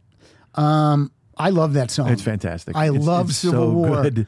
And also, again, it's not about girls. It's not about cars. It's not about pussy. It's a social conscience. It shows that there's more to him and them. Yeah. You know, and as if you didn't know that already from the first album, Coma, which fucking completely blows the doors off of any expectations you would have for this band. Right. But yeah, Civil War got radio airplay too, and Yep. people were just like, "Oh, whoa, what the fuck? That's them." And then you hear him when he gives that "my hands," you go, "Oh, that's them." Yep. And then if you listen to the albums in order, after Coma, Civil War is like a complete reset of Yeah. like what 2 is going to be. It's not going to be Use Your Illusion 2 isn't going to be Use Your Illusion 1A, if that's the way I can Exactly. say it. Yeah. It's going to be a different It's gonna be experience. A different experience for sure. But I got to be, man, last night I listened to one and then I listened to, and Coma played. And again, like I said, thank you for scheduling this show, because it made me rediscover these albums that are always part of me, but I've put them aside and moved on to other things. But now they're back in a big way. I listened to Coma 3 times, 4 times, 5 times in a row last night, and then just listened to the end over and over. Like, I mean, it was like an hour and a half of just Coma, because it's fucking, it's epic. It's just the words, the lyrics, the song, his voice, the guitar, the drums. It's just the perfect experience. I'm glad to reacquaint you with this, and I'm glad to introduce you to Alice Cooper singing Sunset Babies All Got Rabies. Possible to tame one. You should follow me home. What it is about us. Sunset babies, all got rabies. Sunset babies, all got rabies. Got my shot. He's got his shot, though. He's fine. Now, if that's not called that, that's fine. I like that song. And didn't that sound like a Steinman song? That had kind of a Steinman feel to it. I know the heavy big. Yeah. I don't know. No. It also sounded like something from Phantom of the Paradise. Like it sounded very 70s. That song. I liked it. All right. I don't like the name of it or the fucking the chorus of it, but other than that, I'm pretty sure Teddy Zigzag, Lisa Goiche's fantastically talented husband, plays on that song. Well, he's on this album too that we're reviewing. He's not on this album, but he's on this tour. Well, he's in the video for. Yeah, he's in the videos, but he's not on the album. I see. Okay, track 2, and we're back with Matt Sorum now on all tracks. And it's funny. Track 2 of Use Your Illusion 2. Yeah, they liked what Steven did on Civil War, because they could have easily re-recorded the drums. Yeah, or they didn't want to leave him destitute. They wanted him to make some money off of these albums after putting in his time for all those years as a member, with Appetite and touring. Yeah, they wanted to help him. They wanted to help him. Yeah, they couldn't. So I kind of always sometimes felt like they left him have one track here to get some That's money. interesting. I never thought of it that way. So this is... so the benevolent Guns N' Roses. You prefer to think that they're very nice. I think this next song... I think the first song leads right into this song perfectly. I mean, I just think these two together... Actually, I think the first 4 songs here all kind of go together nicely. But this is 14 Years. The power of the drums. I'm gonna back it up. You bring the rain. It's just so much different. I'm trying to feel the sunshine. You bring the rain. So Keith Richards. Yes. You trying to hold me down with your complaint. You cry and moan and complain. You want to tear. It's good to know that Axl wasn't the only one who had problems with women in the band. The touch you bring. You just don't step inside to 14 years. It's so hard to keep my own head. That's what I said. And you know No, you got to let Axl come in. Because you're just like, well, this, I guess this could be Guns N' Roses. I'm not sure, but yeah, well, I don't know. But that, oh no, it's Guns N' Roses.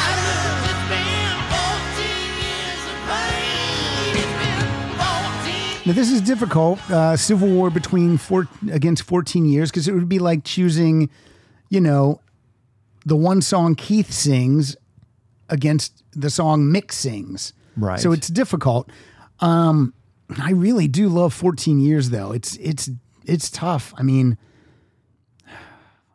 I think I like 14 Years better. Really? I kind of think I do. It's great. I'm not going to argue with you. It's a fantastic song, but I think Civil War marked this, like I said, it gave them this social conscience. It gave them bona fides that they weren't just some fucking, junkie band or whatever. And so I'm going to stick with Civil War, my friend. All right. Well, now Civil War and 14 Years have to do battle with Yesterdays. Mm-hmm. Yesterday, there were so many things I was never told. Now that I'm starting to learn, I feel I'm growing old. 'Cause yesterday's got nothing for me. Oh, pictures that I'll always see. Time just fades the pages in my book of memories. Prayers in my pocket and no hand in destiny. Can I ask you a favor? Yeah. Play the beginning of that song. Just right from the jump, the very beginning. Can right. you? I think so. I just have to reset the time code. All right. Everyone enjoy this though while I do that. What's it? Just us talking. Oh, I thought it was going to be something where Alice had No, I a don't. song about I don't have 10 hands, Mike. All right, let me jump to the beginning. The piano's gorgeous. Yeah, and it doesn't sound like it's going to be them. No. And then it's them when Axl kicks in. Yeah. It has almost like a Marshall Tucker vibe. Yep. You know what I mean? Like So many things I was never told. Now that I'm starting to learn, I feel I'm growing old. it's great. I mean, it's just, again, it doesn't sound like, that's what I mean. It's such a, and it doesn't even sound like one. Use Your Illusion 1. You just hear that song. You're just like, oh, it's different. His voice is the through line that connects everything and lets you realize it's them. I'm having such a hard time with these first 3 songs because, like, the first 4 songs to me, it's like it gives me like a Western feel, like we're in a saloon. You know what I mean? I don't know. I mean, the title Civil War, but just the piano and it's.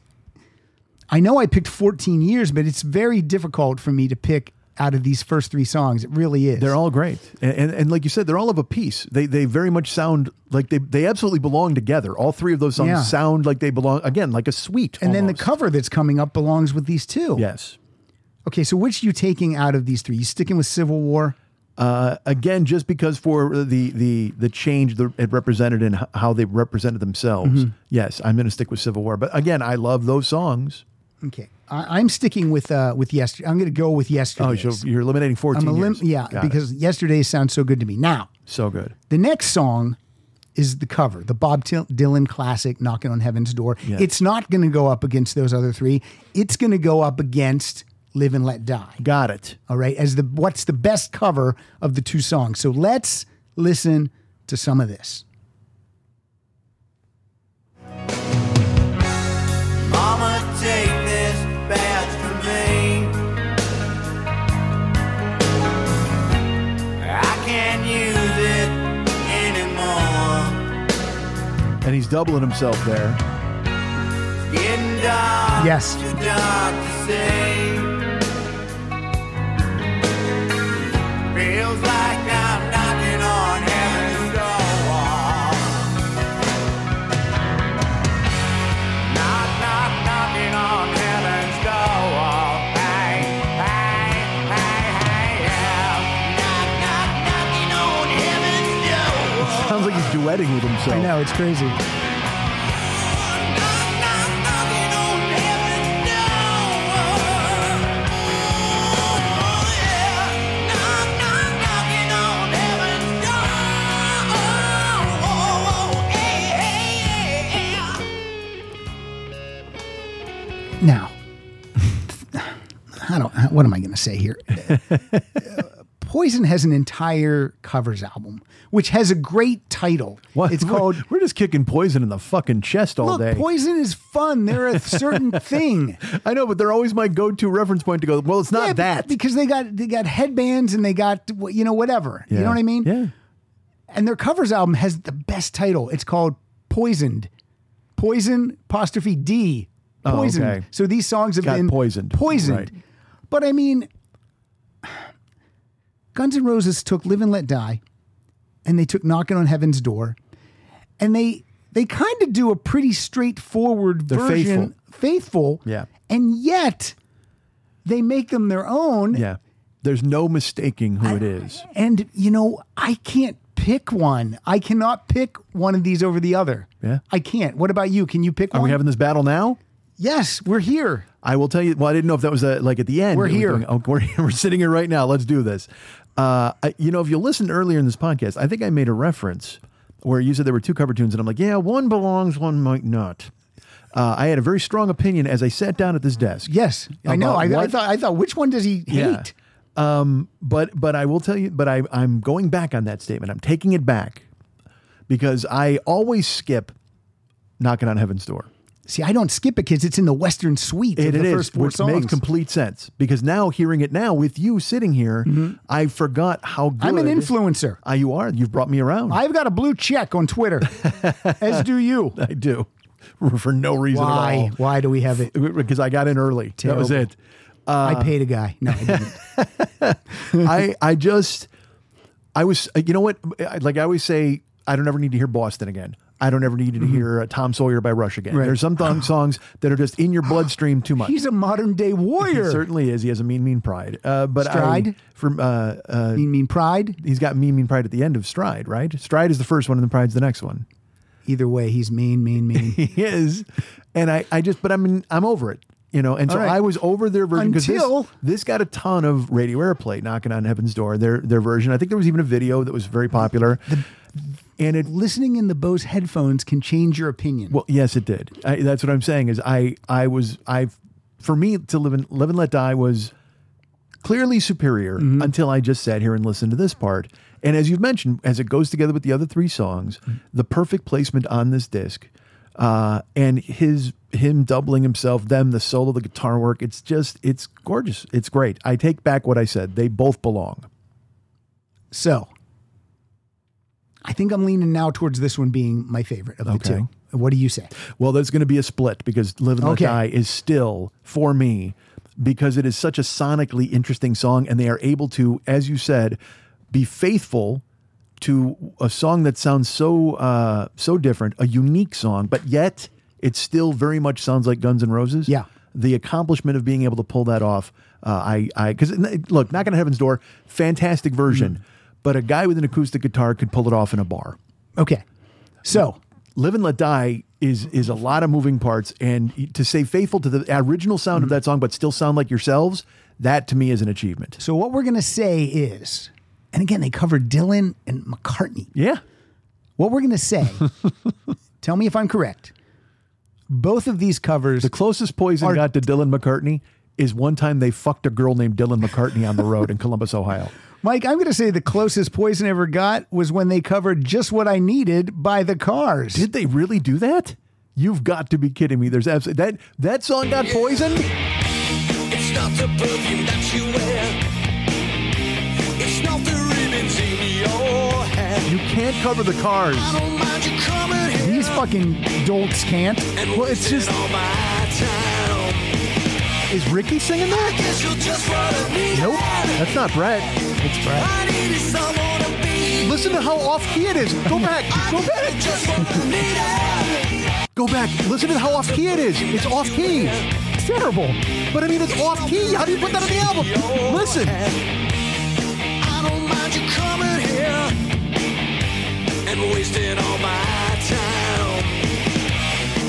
I guess you're just what I needed. Terrible. It's out of. That's not in the right key. Look, Mike, all I'm going to tell you is maybe God, that sounds like practice. maybe we cleanse the palate with this. Hey! Come on now, everyone sit down. Shut up a minute. Give me a chance to talk, it's my turn. Well, Uptown got its hustlers. No. And the Bowery got its homes. What? 42nd Street got This is bullshit, Jim right? Walker, he good son of a gun. This is bullshit. Yes. big and dumb as this man can come. Stronger than a country horse. That's Brett. Yeah. 2007, that's Brett. That's really, really bad. I don't mean to be mean, but but dude, first of all, look, you can't cover the Cars because Ocasek sounds so, he and Benjamin Orr, they're so different. No one sounds like them. No, and so you can't do them justice. Let's cleanse the palate. That was off key. Okay. I'm shocked by that. I'm going to give you a chance to maybe get back on board with Poison. Would you like to hear? Their Bowie cover? Oh Christ! Their Tom Petty and the Heartbreakers cover? Oh my God! Their Stones cover? Or their Who cover? Which one of those? Well, hearing that, Bret Michaels, Yeah. I have to hear the Bowie cover. Okay. I have to. All right. I bet it's China Girl. I wish. It's queuing up. Folks. It might be Ziggy. They might have done Ziggy. Okay, here we go. My work's down the drain. Hey man, she's a total blame. They took the cripple. They took the easy one. Yep. But then she don't lean on me, man, 'cause she can't afford the ticket. It's just so generic. Yes. Suffragette City. Don't lean on me, man, 'cause you ain't got time to check it. Give me the Tom Petty. I feel like they recorded this album in like 3 days. I said it sounds like practice, Pat. I'm not kidding. Oh, it's a good choice of a song to do. Yeah, I need to know. I thought it'd be American Girl. Where the talk on the street says you might go solo. A good friend of mine, so you leave it by the back door. It's so generic, though. I need to know. But it's funny.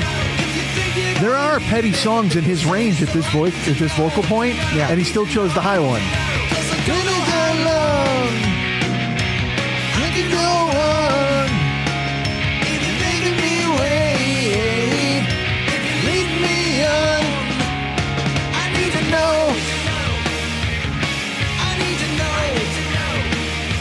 That at least was an interesting choice of song to do. Yeah. Outside. Boy, that all sounds like practice. That really sounds like like you said, in a garage. They slammed it together in 3 days somewhere. Jesus fuck. So, yes, another band that was big when Poison was big is Def Leppard. And Def Leppard did a covers. We moved into covers now, Mike. That's fine with me. Look, dude, I love cover songs. I love them. So love them. Love we them. saw how bad Poison did it. It was like they owed someone an album, so let's just do Banged this. it out, right? Here's Def Leppard covering Blondie. Let's see if you think that Def Leppard is able to do a covers album when Poison But again, that's a can't. rough band to cover, boy, because Debbie Harry's voice is just unique. I'm in the phone booth, it's the one across the hall. If you don't answer, I'll just ring it off the wall. Great choice of the song to cover. Know you're there, so I just had to call. Don't leave me hanging on the telephone. Well, it's miles better than the Poison stuff. That's because they've got Vivian Campbell and Phil Collin on guitars. But even his voice isn't. He's not pushing it. Well, no Poison album has ever sounded as good as a Def Leppard album. Right. That's a one-armed drummer.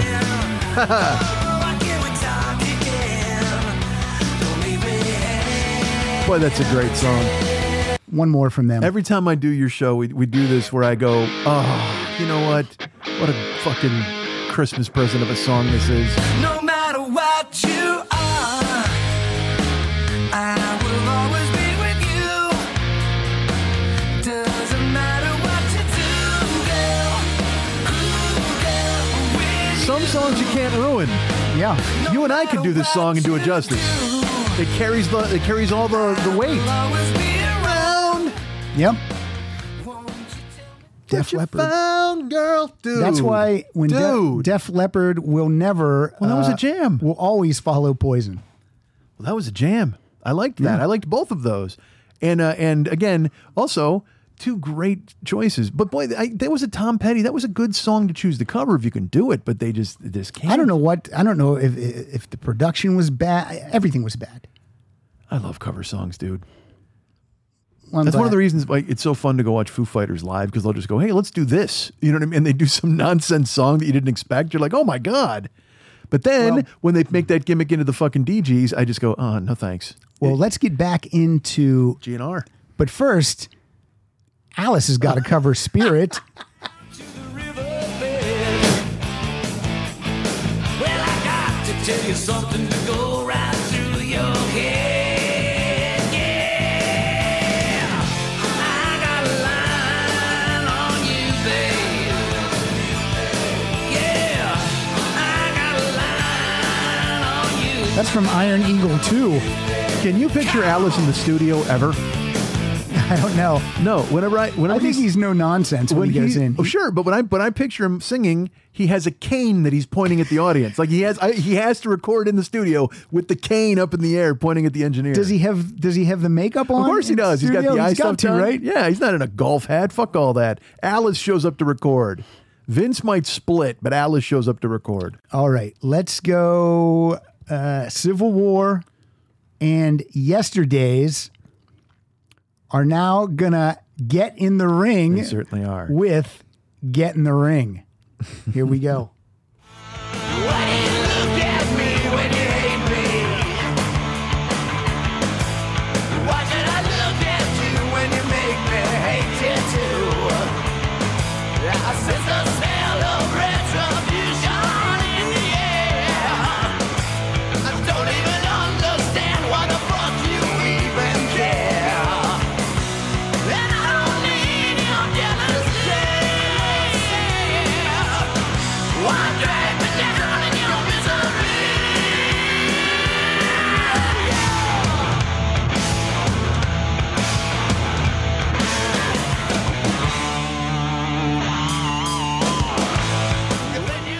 Dude, can you find the maniacal laugh? I don't know how far in is it. It's probably with like a minute left.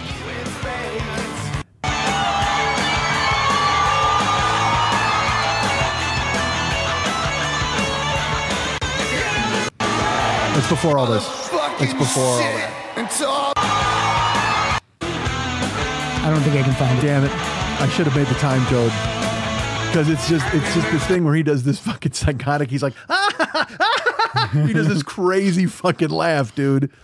More All right. rage. Who's getting out of the ring, Mike? Who's leaving victorious? Well, I will tell you this. Civil War, Yesterdays, Yes. or Get in the Ring? When 24-year-old Violent Mike really, really... This guy didn't ask this guy to host. I asked you to host. Well, I have to look at these albums through that prism. I asked the guy who will not stop ordering pizza from Gino's no matter how bad it is when it's delivered. It's been a while. I literally thought about it. I'm like, I should get one more because I have to go keto in like a week. So I'm like, maybe I get one more pizza from them. Give them one more chance. Let's do this. Yes. We'll do movie night maybe this week. I'll come over and we'll get one then. All right. That way, if it comes and we open that box and it's horrible, we can laugh about it. We'd be furious. I don't have to. Yeah, I didn't pay $50. Then we can just go over and take that pizza and just smash it on the face. door. You fuckers. Just on the door and let it, then like at the top of the glass door and just let it slide to the bottom. All right. 24-year-old violent, angry Mike. Really loved Get in the Ring. Yeah, me too. Because I loved again, he literally calls out by name Andy Sesher from Hit Parader, Yeah. Mick Wall from Kerrang, Everybody, get in the Circus ring. Magazine, Bob Guccione Jr. at Spin. Why are you pissed off? Because your dad gets more pussy than you? Fuck you. It was just this angry fucking punk settling scores, just angry, vicious. Like this could be on Use Your Illusion 1. Right. But now I have to be honest, listening back to it now, it is, I hear everything that the people who didn't like it then heard. Mm-hmm. It is juvenile. Yeah. It is petty. And it is it's just, it's almost silly anger.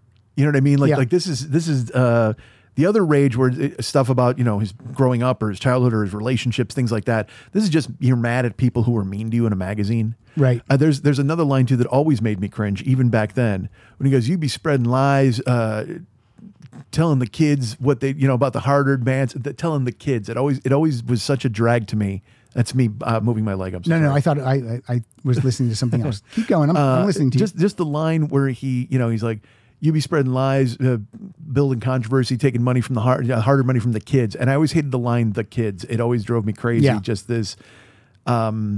But I also did like, "You want to antagonize me? Antagonize me, motherfucker. Get in the ring, motherfucker, and I'll kick your bitchy little ass." But I also hated that he said motherfucker. He pronounced the R in mother. Yeah. He's like, "Come on, motherfucker." If he did it that way. Yeah.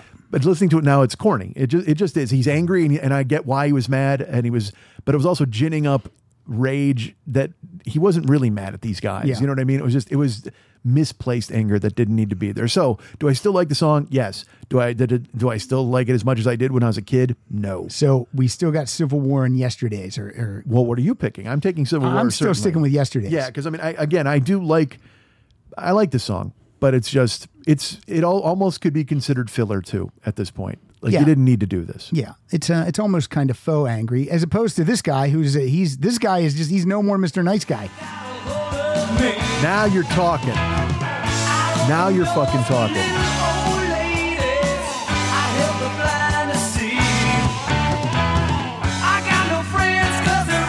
Dude, when this song kicks in and Dazed and Confused, Oh, it's so when great. they're paddling the dudes, oh.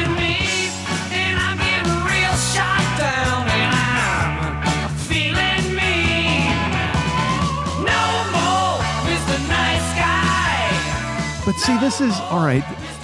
Since we're on this, that song, Elected, I'm 18, Cold Ethel, Under My Wheels, No More Mr. Nice Guy. The Alice Cooper's greatest hits. But that's what I'm saying. It's like Muscle of Desperado. Love. Desperado. His Desperado Yeah. is astonishing, and that's why when I hear, "Hey, stupid, feed my Frankenstein," I'm like, get.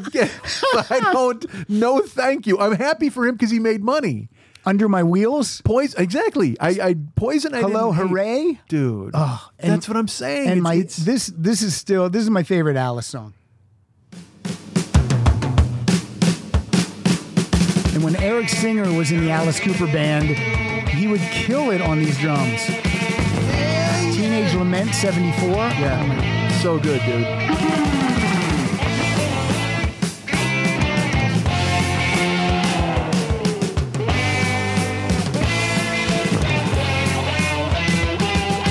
$1 billion babies.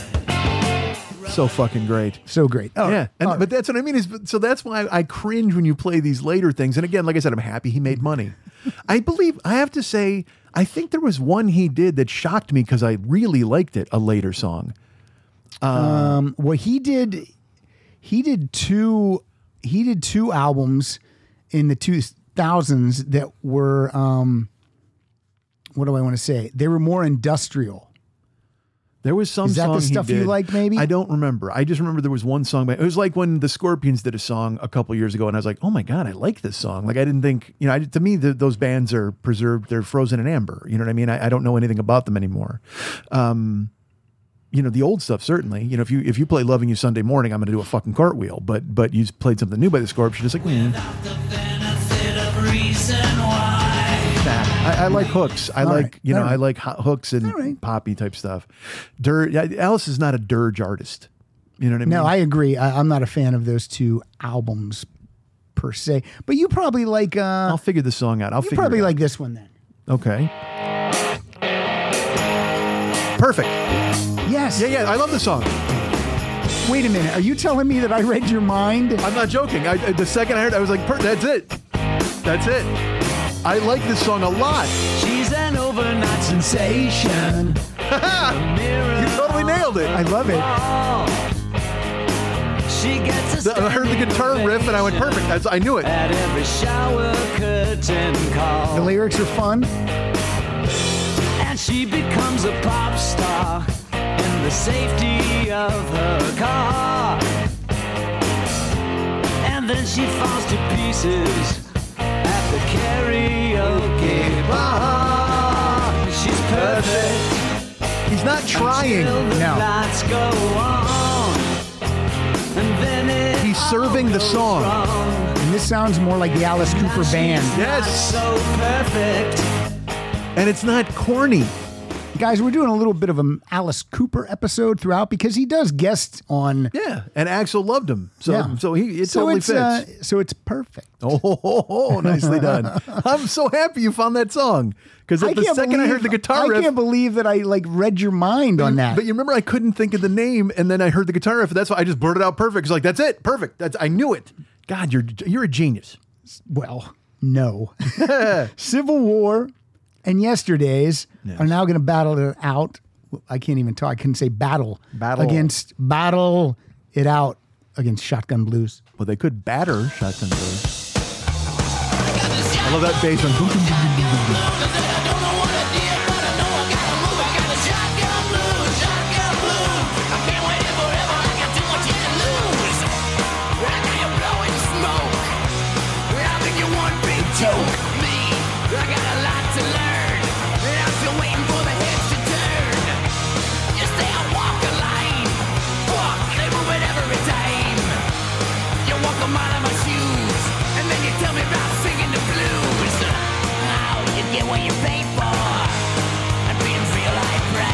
Sounds like Alice there. It does sound like Alice.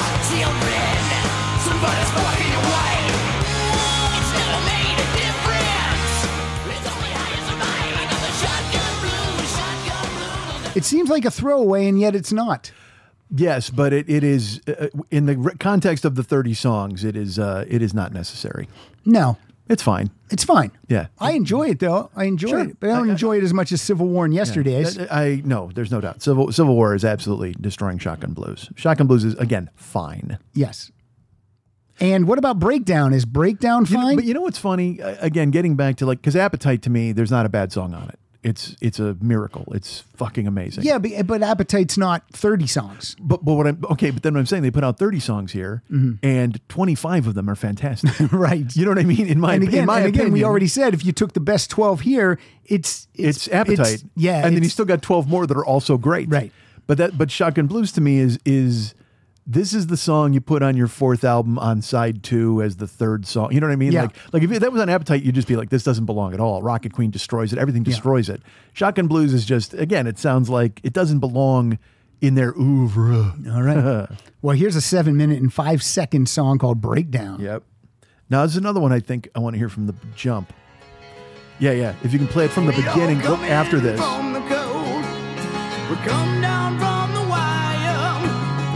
This one sneaks up on you. But also, Amy, what you want to do? It's very much Allman Brothers. Yeah. Guns and Tomahawks.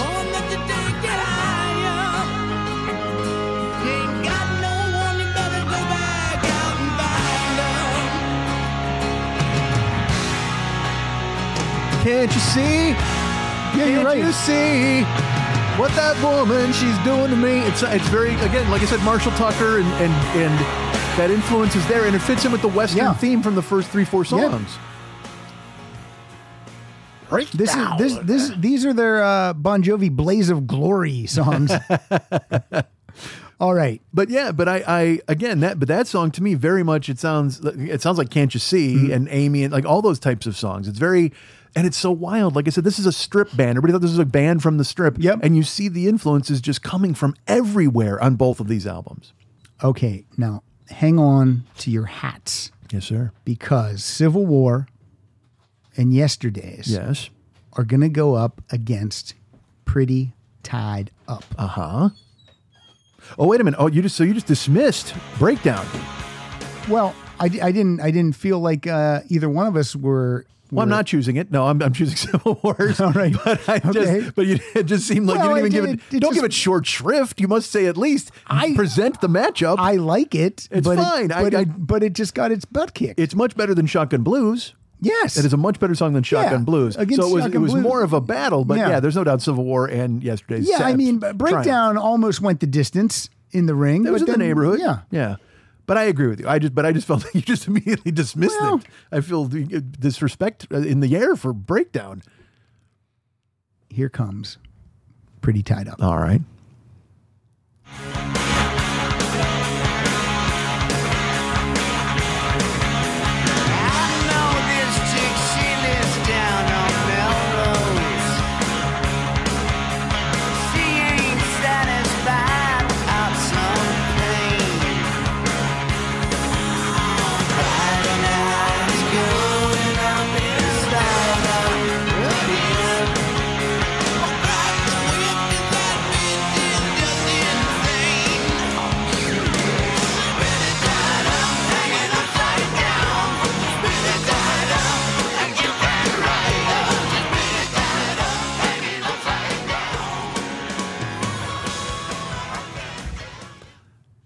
was our house guest, Elliot, who came in and out. So if you heard the door open and close, that's Elliot. She's allowed to come in and out. All right. We don't forbid her from leaving. Well, but I think it's funny that she comes in and sees two old men like bopping their heads and moving their mouths to the lyrics. There's no music for her. She's been here for 3 months. She knows I'm an idiot.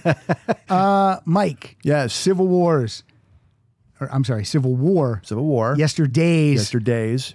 And Pretty Tied Up. What's happening? Well, Pretty Tied Up is another song that I feel would have been right at home on Appetite for Destruction because it is sleazy. Yep. And it is about fucking tying a chick up and banging her when she's tied up, and the guitar is great in his voice, and so for me, sit down, Civil War. We're making Pretty Tied Up our representative as we go forward. I'm going to take it because for me, it is a song that is representative of them. It's this very sleazy, and like I said, Civil War was an accomplishment and an achievement, but Pretty Tied Up is a fucking Guns N' Roses song. And for me, Good Night Yesterdays. Whoa! Because Pretty Tied Up is one of my favorite songs of these two albums. I love it. I have always loved it. Nice. Everything about it. Yes. The music, the way he sings, the lyrics. Like I said, it's just I know sleazy. this chick, she lives down on Melrose. Yep. She ain't satisfied without some pain. Immediately you're like, what is going on? Yep. And I want to hear a little bit more. Yeah. So, Pretty Tied Up. I agree. I'm with you. Just moving forward. Some ass. Wow, it blew a Axl Rose size hole in this fucking competition. It took so many songs but I knew, you know what? I knew when Pretty Tied Up came out. Really? I mean, came up that it was gonna destroy. Carry the day. It's gonna carry the day. Yep. All right. That's what I thought. Well, it's fantastic. Now, Pretty Tied Up has to go against Locomotive. Yes. 8 minutes and 42 seconds of Locomotive. If I said that you're my friend, then our love would never end. How long before I had your trust again? I opened up the door when it was cold outside. Hoping that you'd find your way. I have a chicken or the egg question for you afterwards. Protect you or try not to neglect you when you won't take the love I have to give.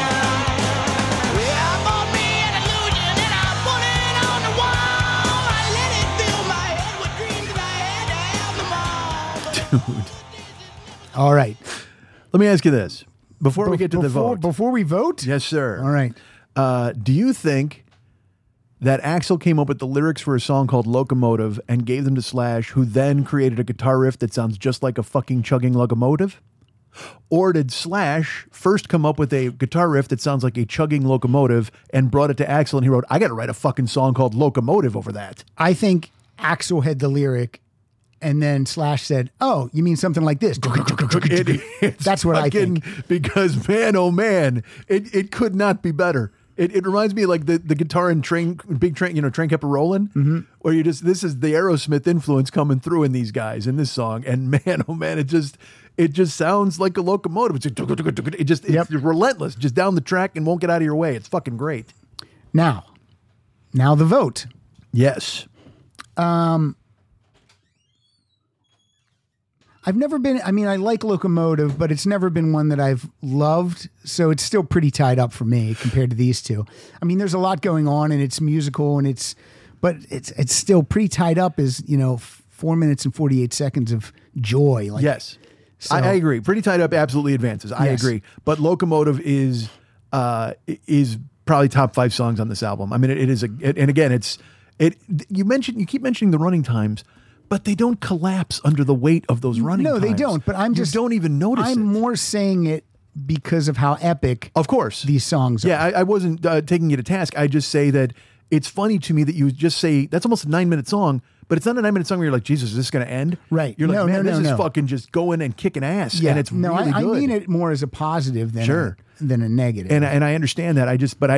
It's marveling to me that you look and you go, man, this is a 9-minute song, and I don't fucking care. Right. Because a lot of times you'll hear a song and be like, all right, whatever. You know what I mean? Because Yeah. there'll be some, I mean, not every song can be Carousel Alhambra, you know what I mean? Off Into the Outdoor, which is 11 minutes of just awesome. I love it It's so so much. good. Though, and it's just, it's like my 4 favorite songs in Zeppelin. one. It's my favorite Zeppelin album. Really? Fool in the Rain's my favorite Zeppelin song. I can Yeah. listen to that over and over on a loop. Well, I love that album very much. Yeah. But Carousel Alhambra, the fucking, just the second, it's so great. 11 minutes and you're not tired of it. You're like, please play again. It makes me so sad. I mean, John Paul Jones took point on that album. That's why it's keyboard heavy. Yeah. Because I don't think Page was doing well with the drugs. But it's so sad to me that was the last album because I wonder what would have come after that. Yeah. Man. Yeah. I will oftentimes now, I just put them on and listen straight through to 1, 2, Yeah. 3, 4. Yeah. Because Physical Graffiti is my favorite album. And, God, because we used to talk about like best debut albums, and I that Cars album and Appetite, these are albums that are just perfect albums Yeah, from yeah. their first fully formed. If you ever look at Zeppelin 1, it's like you forget it just because Yeah. all of Zeppelin is amazing. But then you look at Zeppelin 1, you're like, that's their debut album. Holy I know, Jesus. it's everything. Yeah. It's and then 2 is just as Yeah. good. I like 2 better, And actually. 2, It's right? weird. Yeah, and 2 comes out, and it's funny because I was just talking to my buddy Cameron Crowe's favorite is 3. You were Cameron Crowe's your buddy? No. I was talking to my buddy Max about how Cameron Crowe's favorite, because he watched Almost Famous at his place, and because Tangerine closes this. yeah. And 3 is his favorite Zeppelin album because I think it brings him back to that time in his 3 life. I need to still sit with. It doesn't resonate with me like the first 2 or Houses of the Holy. Yeah. I mean, I know. And then fucking 4. Yeah, of course. I mean, come on. All right, so Pretty Tied Up Now is Yes. going to go against a song called what, Mike? This is going to be So Fine, ladies and gentlemen, a song that is so fine. When summer breezes blow across your mind. This is a departure. It is. They're showing some influences here. They had to bring in a different producer for this.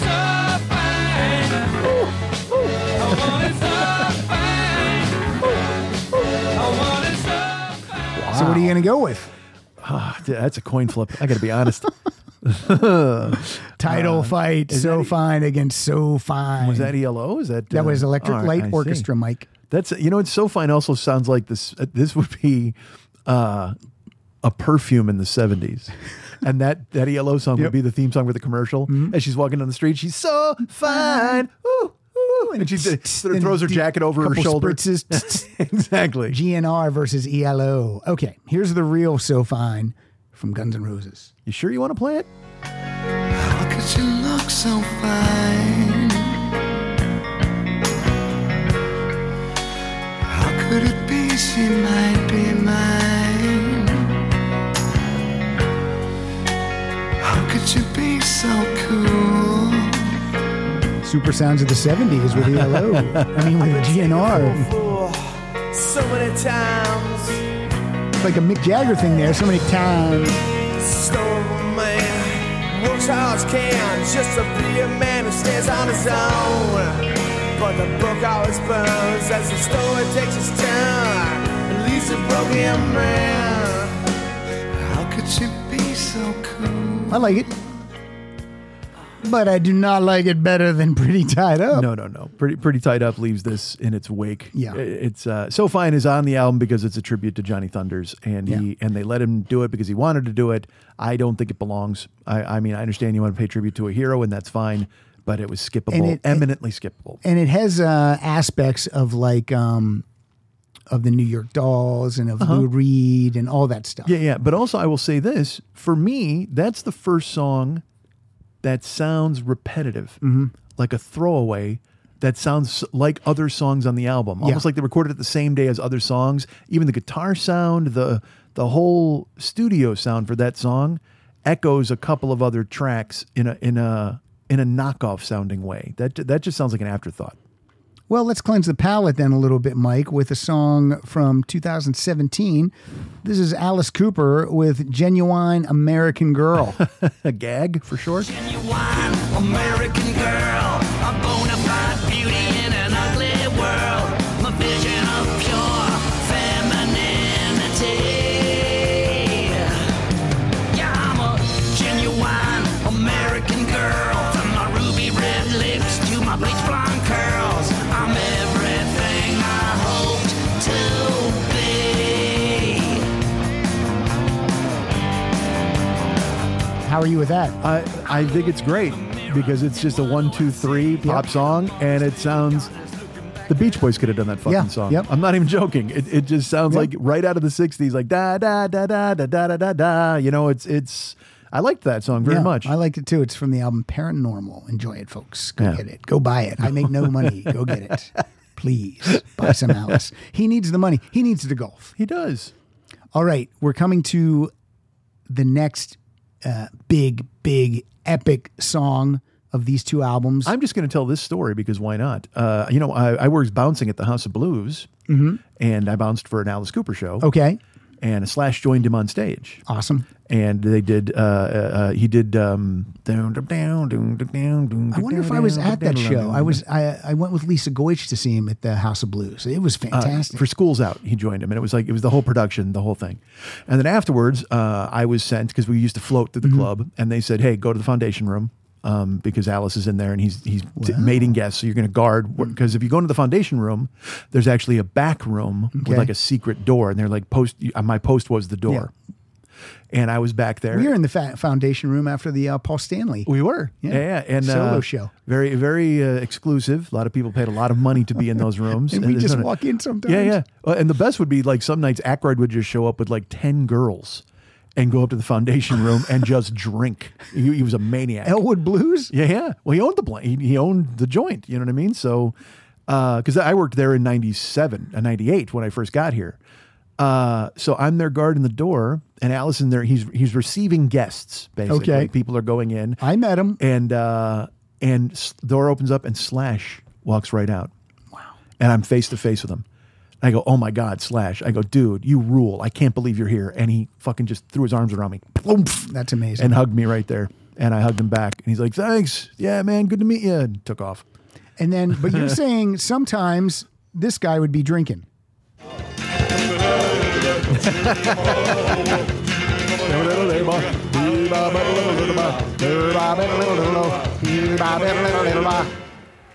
You know, people, the other day, I had a wish sandwich. What is a wish sandwich? Oh, yeah.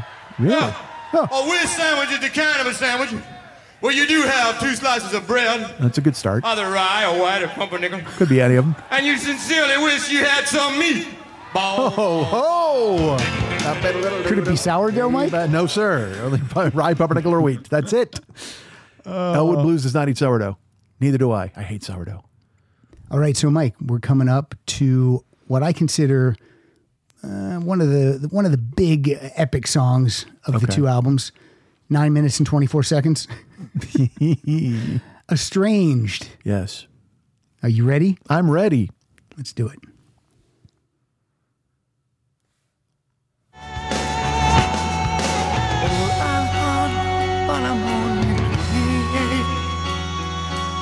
That guitar riff in here, that hook.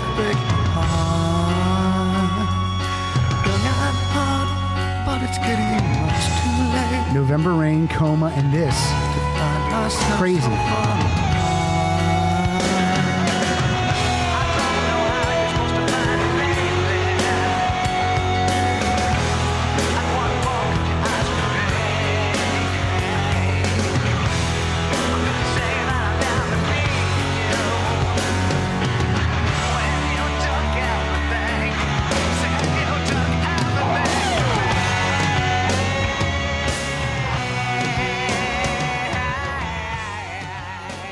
Jesus. All right, Estranged. Now I turned the air conditioner off, and it does sound different now that I turned it off. Okay. Does it sound different in your ears? Not at all. All right. Not at all. Sounds the same, folks. Yeah. We're different people. Everyone's different. I got bad ears too. That doesn't help. I again, the hook in that, oh my God, that is perfect. And also the vulnerability he has in this song. Again, we see his rage, we see him angry, but the vulnerability in this song. Put the guard down. Yeah. And he did it, he does it in November Rain, certainly, and in some songs, but this is personal. Like Coma is personal. Yeah. And it's just if I wrote, I say this all the time, like when a band writes an Estranged or a band writes a Coma, Or an unskinny bop. welcome to the jungle. aforementioned unskinny bop. Like I am really good at settling and resting on my laurels and going, look what I fucking did. I'm the fucking talent. Look at this. If I do a great podcast, I'm like, God damn, I'm the king. They kind of rested on their laurels after this album. Well, yes, but what I'm saying is, like, if you did Estranged, like, and you heard it back, wouldn't you just be like, God, there's a reason, you know, in addition to the fact that everybody gives you drugs and blowjobs and tries to take care of you, and everybody does every great Where's this thing, party? And be a rock star. It's every night. That's what I'm saying. It's like, in addition to that, where you're coddled and every need you could possibly want is being met. I mean, at that point, again, Elvis has 15-year-old girls wrestling in their underpants. I mean, it's like, you know, you don't know what to do with your money or your time. We don't want that. I'm just saying, life has changed in such a way. You know what I mean? And it's almost hard to ask Axl to be normal. It's hard to ask them to go back to some sort of real life when they're. You would read about the Van Halen stuff when they would have like midget fights backstage and just nonsense, because again, I read the Black Crowes book and they're all on mushrooms all the time. It's just, imagine that. That's your job as a rock star, right? But then people are mad at you that you don't act like a normal dude, but it's got to be so weird to stay normal and vulnerable in this atmosphere. And when you create art like Estranged, the people are going to gravitate to you and tell you how amazing you are. Here's your job right now. You need to choose between Estranged and Pretty Tied Up. Estranged. I just because it's such a landmark for them. And again, another one, almost like Civil War showed a social conscience and Coma showed a deeper understanding of what it meant to be in personal relationships. Estranged rips off every single scab this guy ever had. I'm sticking with Pretty Tied Up because Estranged, for some reason, never really gelled with me the way November Rain or Coma did. Yeah. It just never, I mean, it was always there and I would listen to it, but I wasn't like feeling the lyrics. I wasn't like singing along. I wasn't like into it like I was other songs on these two albums. You know what? I can hear what you're saying. Estranged happens to you. You know, you can sing Pretty Tied Up and you can kind of, like you said, I knew this, she loved Melrose. You kind of relate to it. You relate to these. Or at least I can visualize it more. Right. But Estranged is like you're watching a movie of his life fall apart. Yeah. Like he's like, look at this. He's opening 5 veins and bleeding for 9 minutes. Yeah. And I'm on, you know me, again, we've talked about this movie choices and everything else. Yep. I am all for somebody who will absolutely tear their heart out of their chest and show it to you. And that's what Estranged does, man. I get it. I get it. And so I can understand why you picked it. Yeah. And I love Pretty Tied Up. It's fantastic. It's great. It's Guns N' Roses. But this is an Axl tour de force and used all of the power of the band to he went large to get small, if that makes any sense. And that makes total sense. Now, the next song coming up, this is the first song that we heard from these albums, correct? You Could Be Mine. Yes. This heard was it, the single. Terminator 2. Yes. In the movie theater. And it drove, and you were like, oh my God. Yes, it was like, because we were waiting for music. I mean, there's a song called Locomotive, but this was a freight train. Yeah. This is an atomic bomb. Yes. And because we were all waiting for them. Yeah. What was next? What was next? And then these thunder drums from Matt Sorum, like you immediately go like, that's not Steven Adler. No. And also, truthfully, the second you hear it, you go, oh, that's them. Like there's no mistaking who it is. They sound like no one. No one sounds like them. I mean, if you listen to these as a whole, parts 1 and 2, this song then is buried at track 28 of 30. Yeah.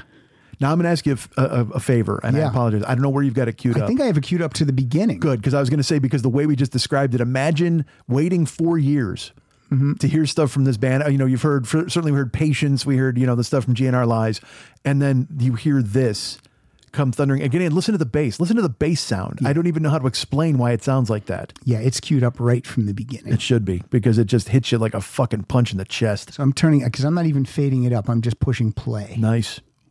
You Could Be Mine.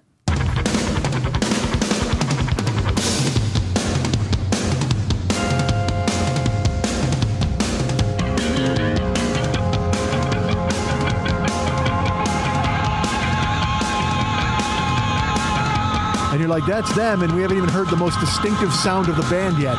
No. Dizzy Reed?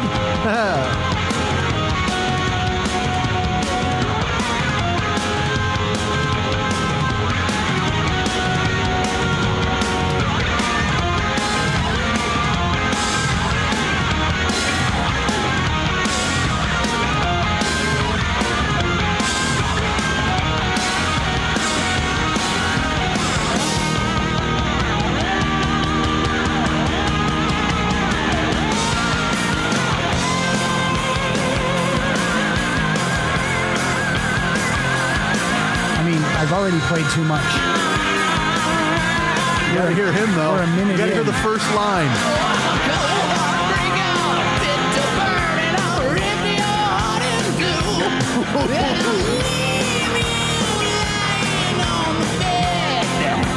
If you had any doubts about who they were or what they were doing or what they were going to sound like, Are they going to be able to follow up Appetite? And then you hear that and you're like, oh. I'm a cold heartbreaker, fit to burn, and I'll rip your heart in two, and I'll leave you lying on the bed.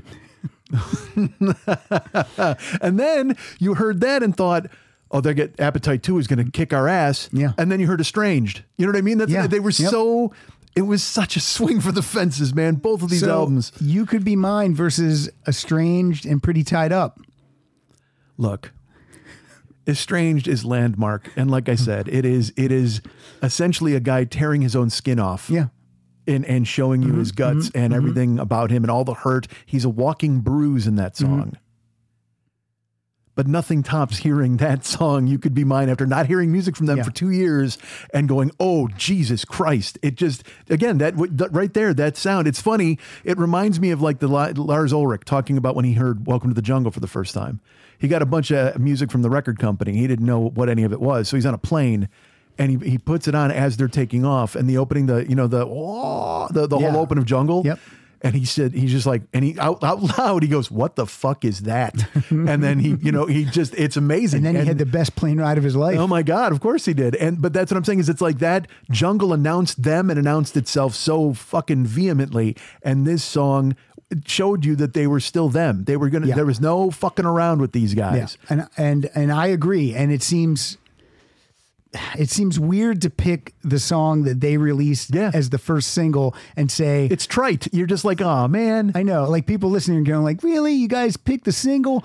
It's amazing. You have to factor in everything, hearing it the way you heard it, and not expecting it. I think in the theaters when I heard it first time with Terminator 2. We did not expect to hear their music. There was no, because this is, again, there's no internet. We weren't following releases. There was no social media. It just pops in. I'm such a grandpa at this point, but I mean, it just assaulted you. Like you weren't ready for it. And also it was great, because how many times have you heard a band follow up what is, quite frankly, a legendary album? And you go, okay. You talking about the Outfield with Bangin'? It's tough. Following up any classic certainly is very difficult. But then you announce yourself with this. This is your new calling card, and everybody goes, "Oh, Jesus Christ!" You know what? They just got a different hammer. I mean, they still got a hammer. It's just a different hammer. I'm going to clear the decks because, first of all, You Could Be Mine is not going to be beaten by Don't Cry alternate lyrics. It's not, but it's... Or My World. Well, we both agree on My World. So right now, I'm locking in best song on Use Your Illusion 2 is You Could Be Mine. Best song on Use Your Illusion 1 is a tie between the epic November Rain and Coma. Yes. All right. Now I can see that. Now Don't Cry 2 is just, I'm going to play some of it, but You've cleared the decks, Pat. It's kind of like a big deal. I mean, like not a big deal. It's like, I don't care about this. It was just like, oh, Don't Cry's on this album too. It's interesting. Yeah. It's an interesting experiment. I love that he had 2 vocal takes he wanted to do and did them. Yep. It's almost like they could have been back to back and one could have been a reprise. No, I hear that. That makes sense. I mean, this is fine. All right. Honestly, you see why this is the buried on 2 at the end. Yeah. It's a dirge. Yeah. The different vocal makes it a dirge. Yeah. If the other one didn't exist, then this one's good. Yes. All right. And but if the other one didn't exist, that one is, again, it's just fine. Right. Yeah. For some reason, fine. I don't know why the different lyric makes it so much better. Yeah. But it does. And even they knew. Now, our play out song will be My World, which, if we can just agree, the worst song of the 2. Axl has said we were all on mushrooms in the studio. Like literally, that's he's just said that song was done on mushrooms. My World against Garden of Eden. My World, clearly the worst song. Yes, there's no doubt. On both albums. On both albums. Overall, it's the worst song. Yes. And again, our best songs are November Rain, Coma, and You Could Be Mine. Yes. And our best covers are tied also. Yes, we split on that. So if we put November Rain, Coma, and You Could Be Mine against each other for the best overall song, what would you choose? Well, look, I you know what I like, you know what I lean toward, and you know that I also love fucking when they gut punch you and they grab you. Coma is such an achievement. Coma is perfect. Coma is the best song on both albums.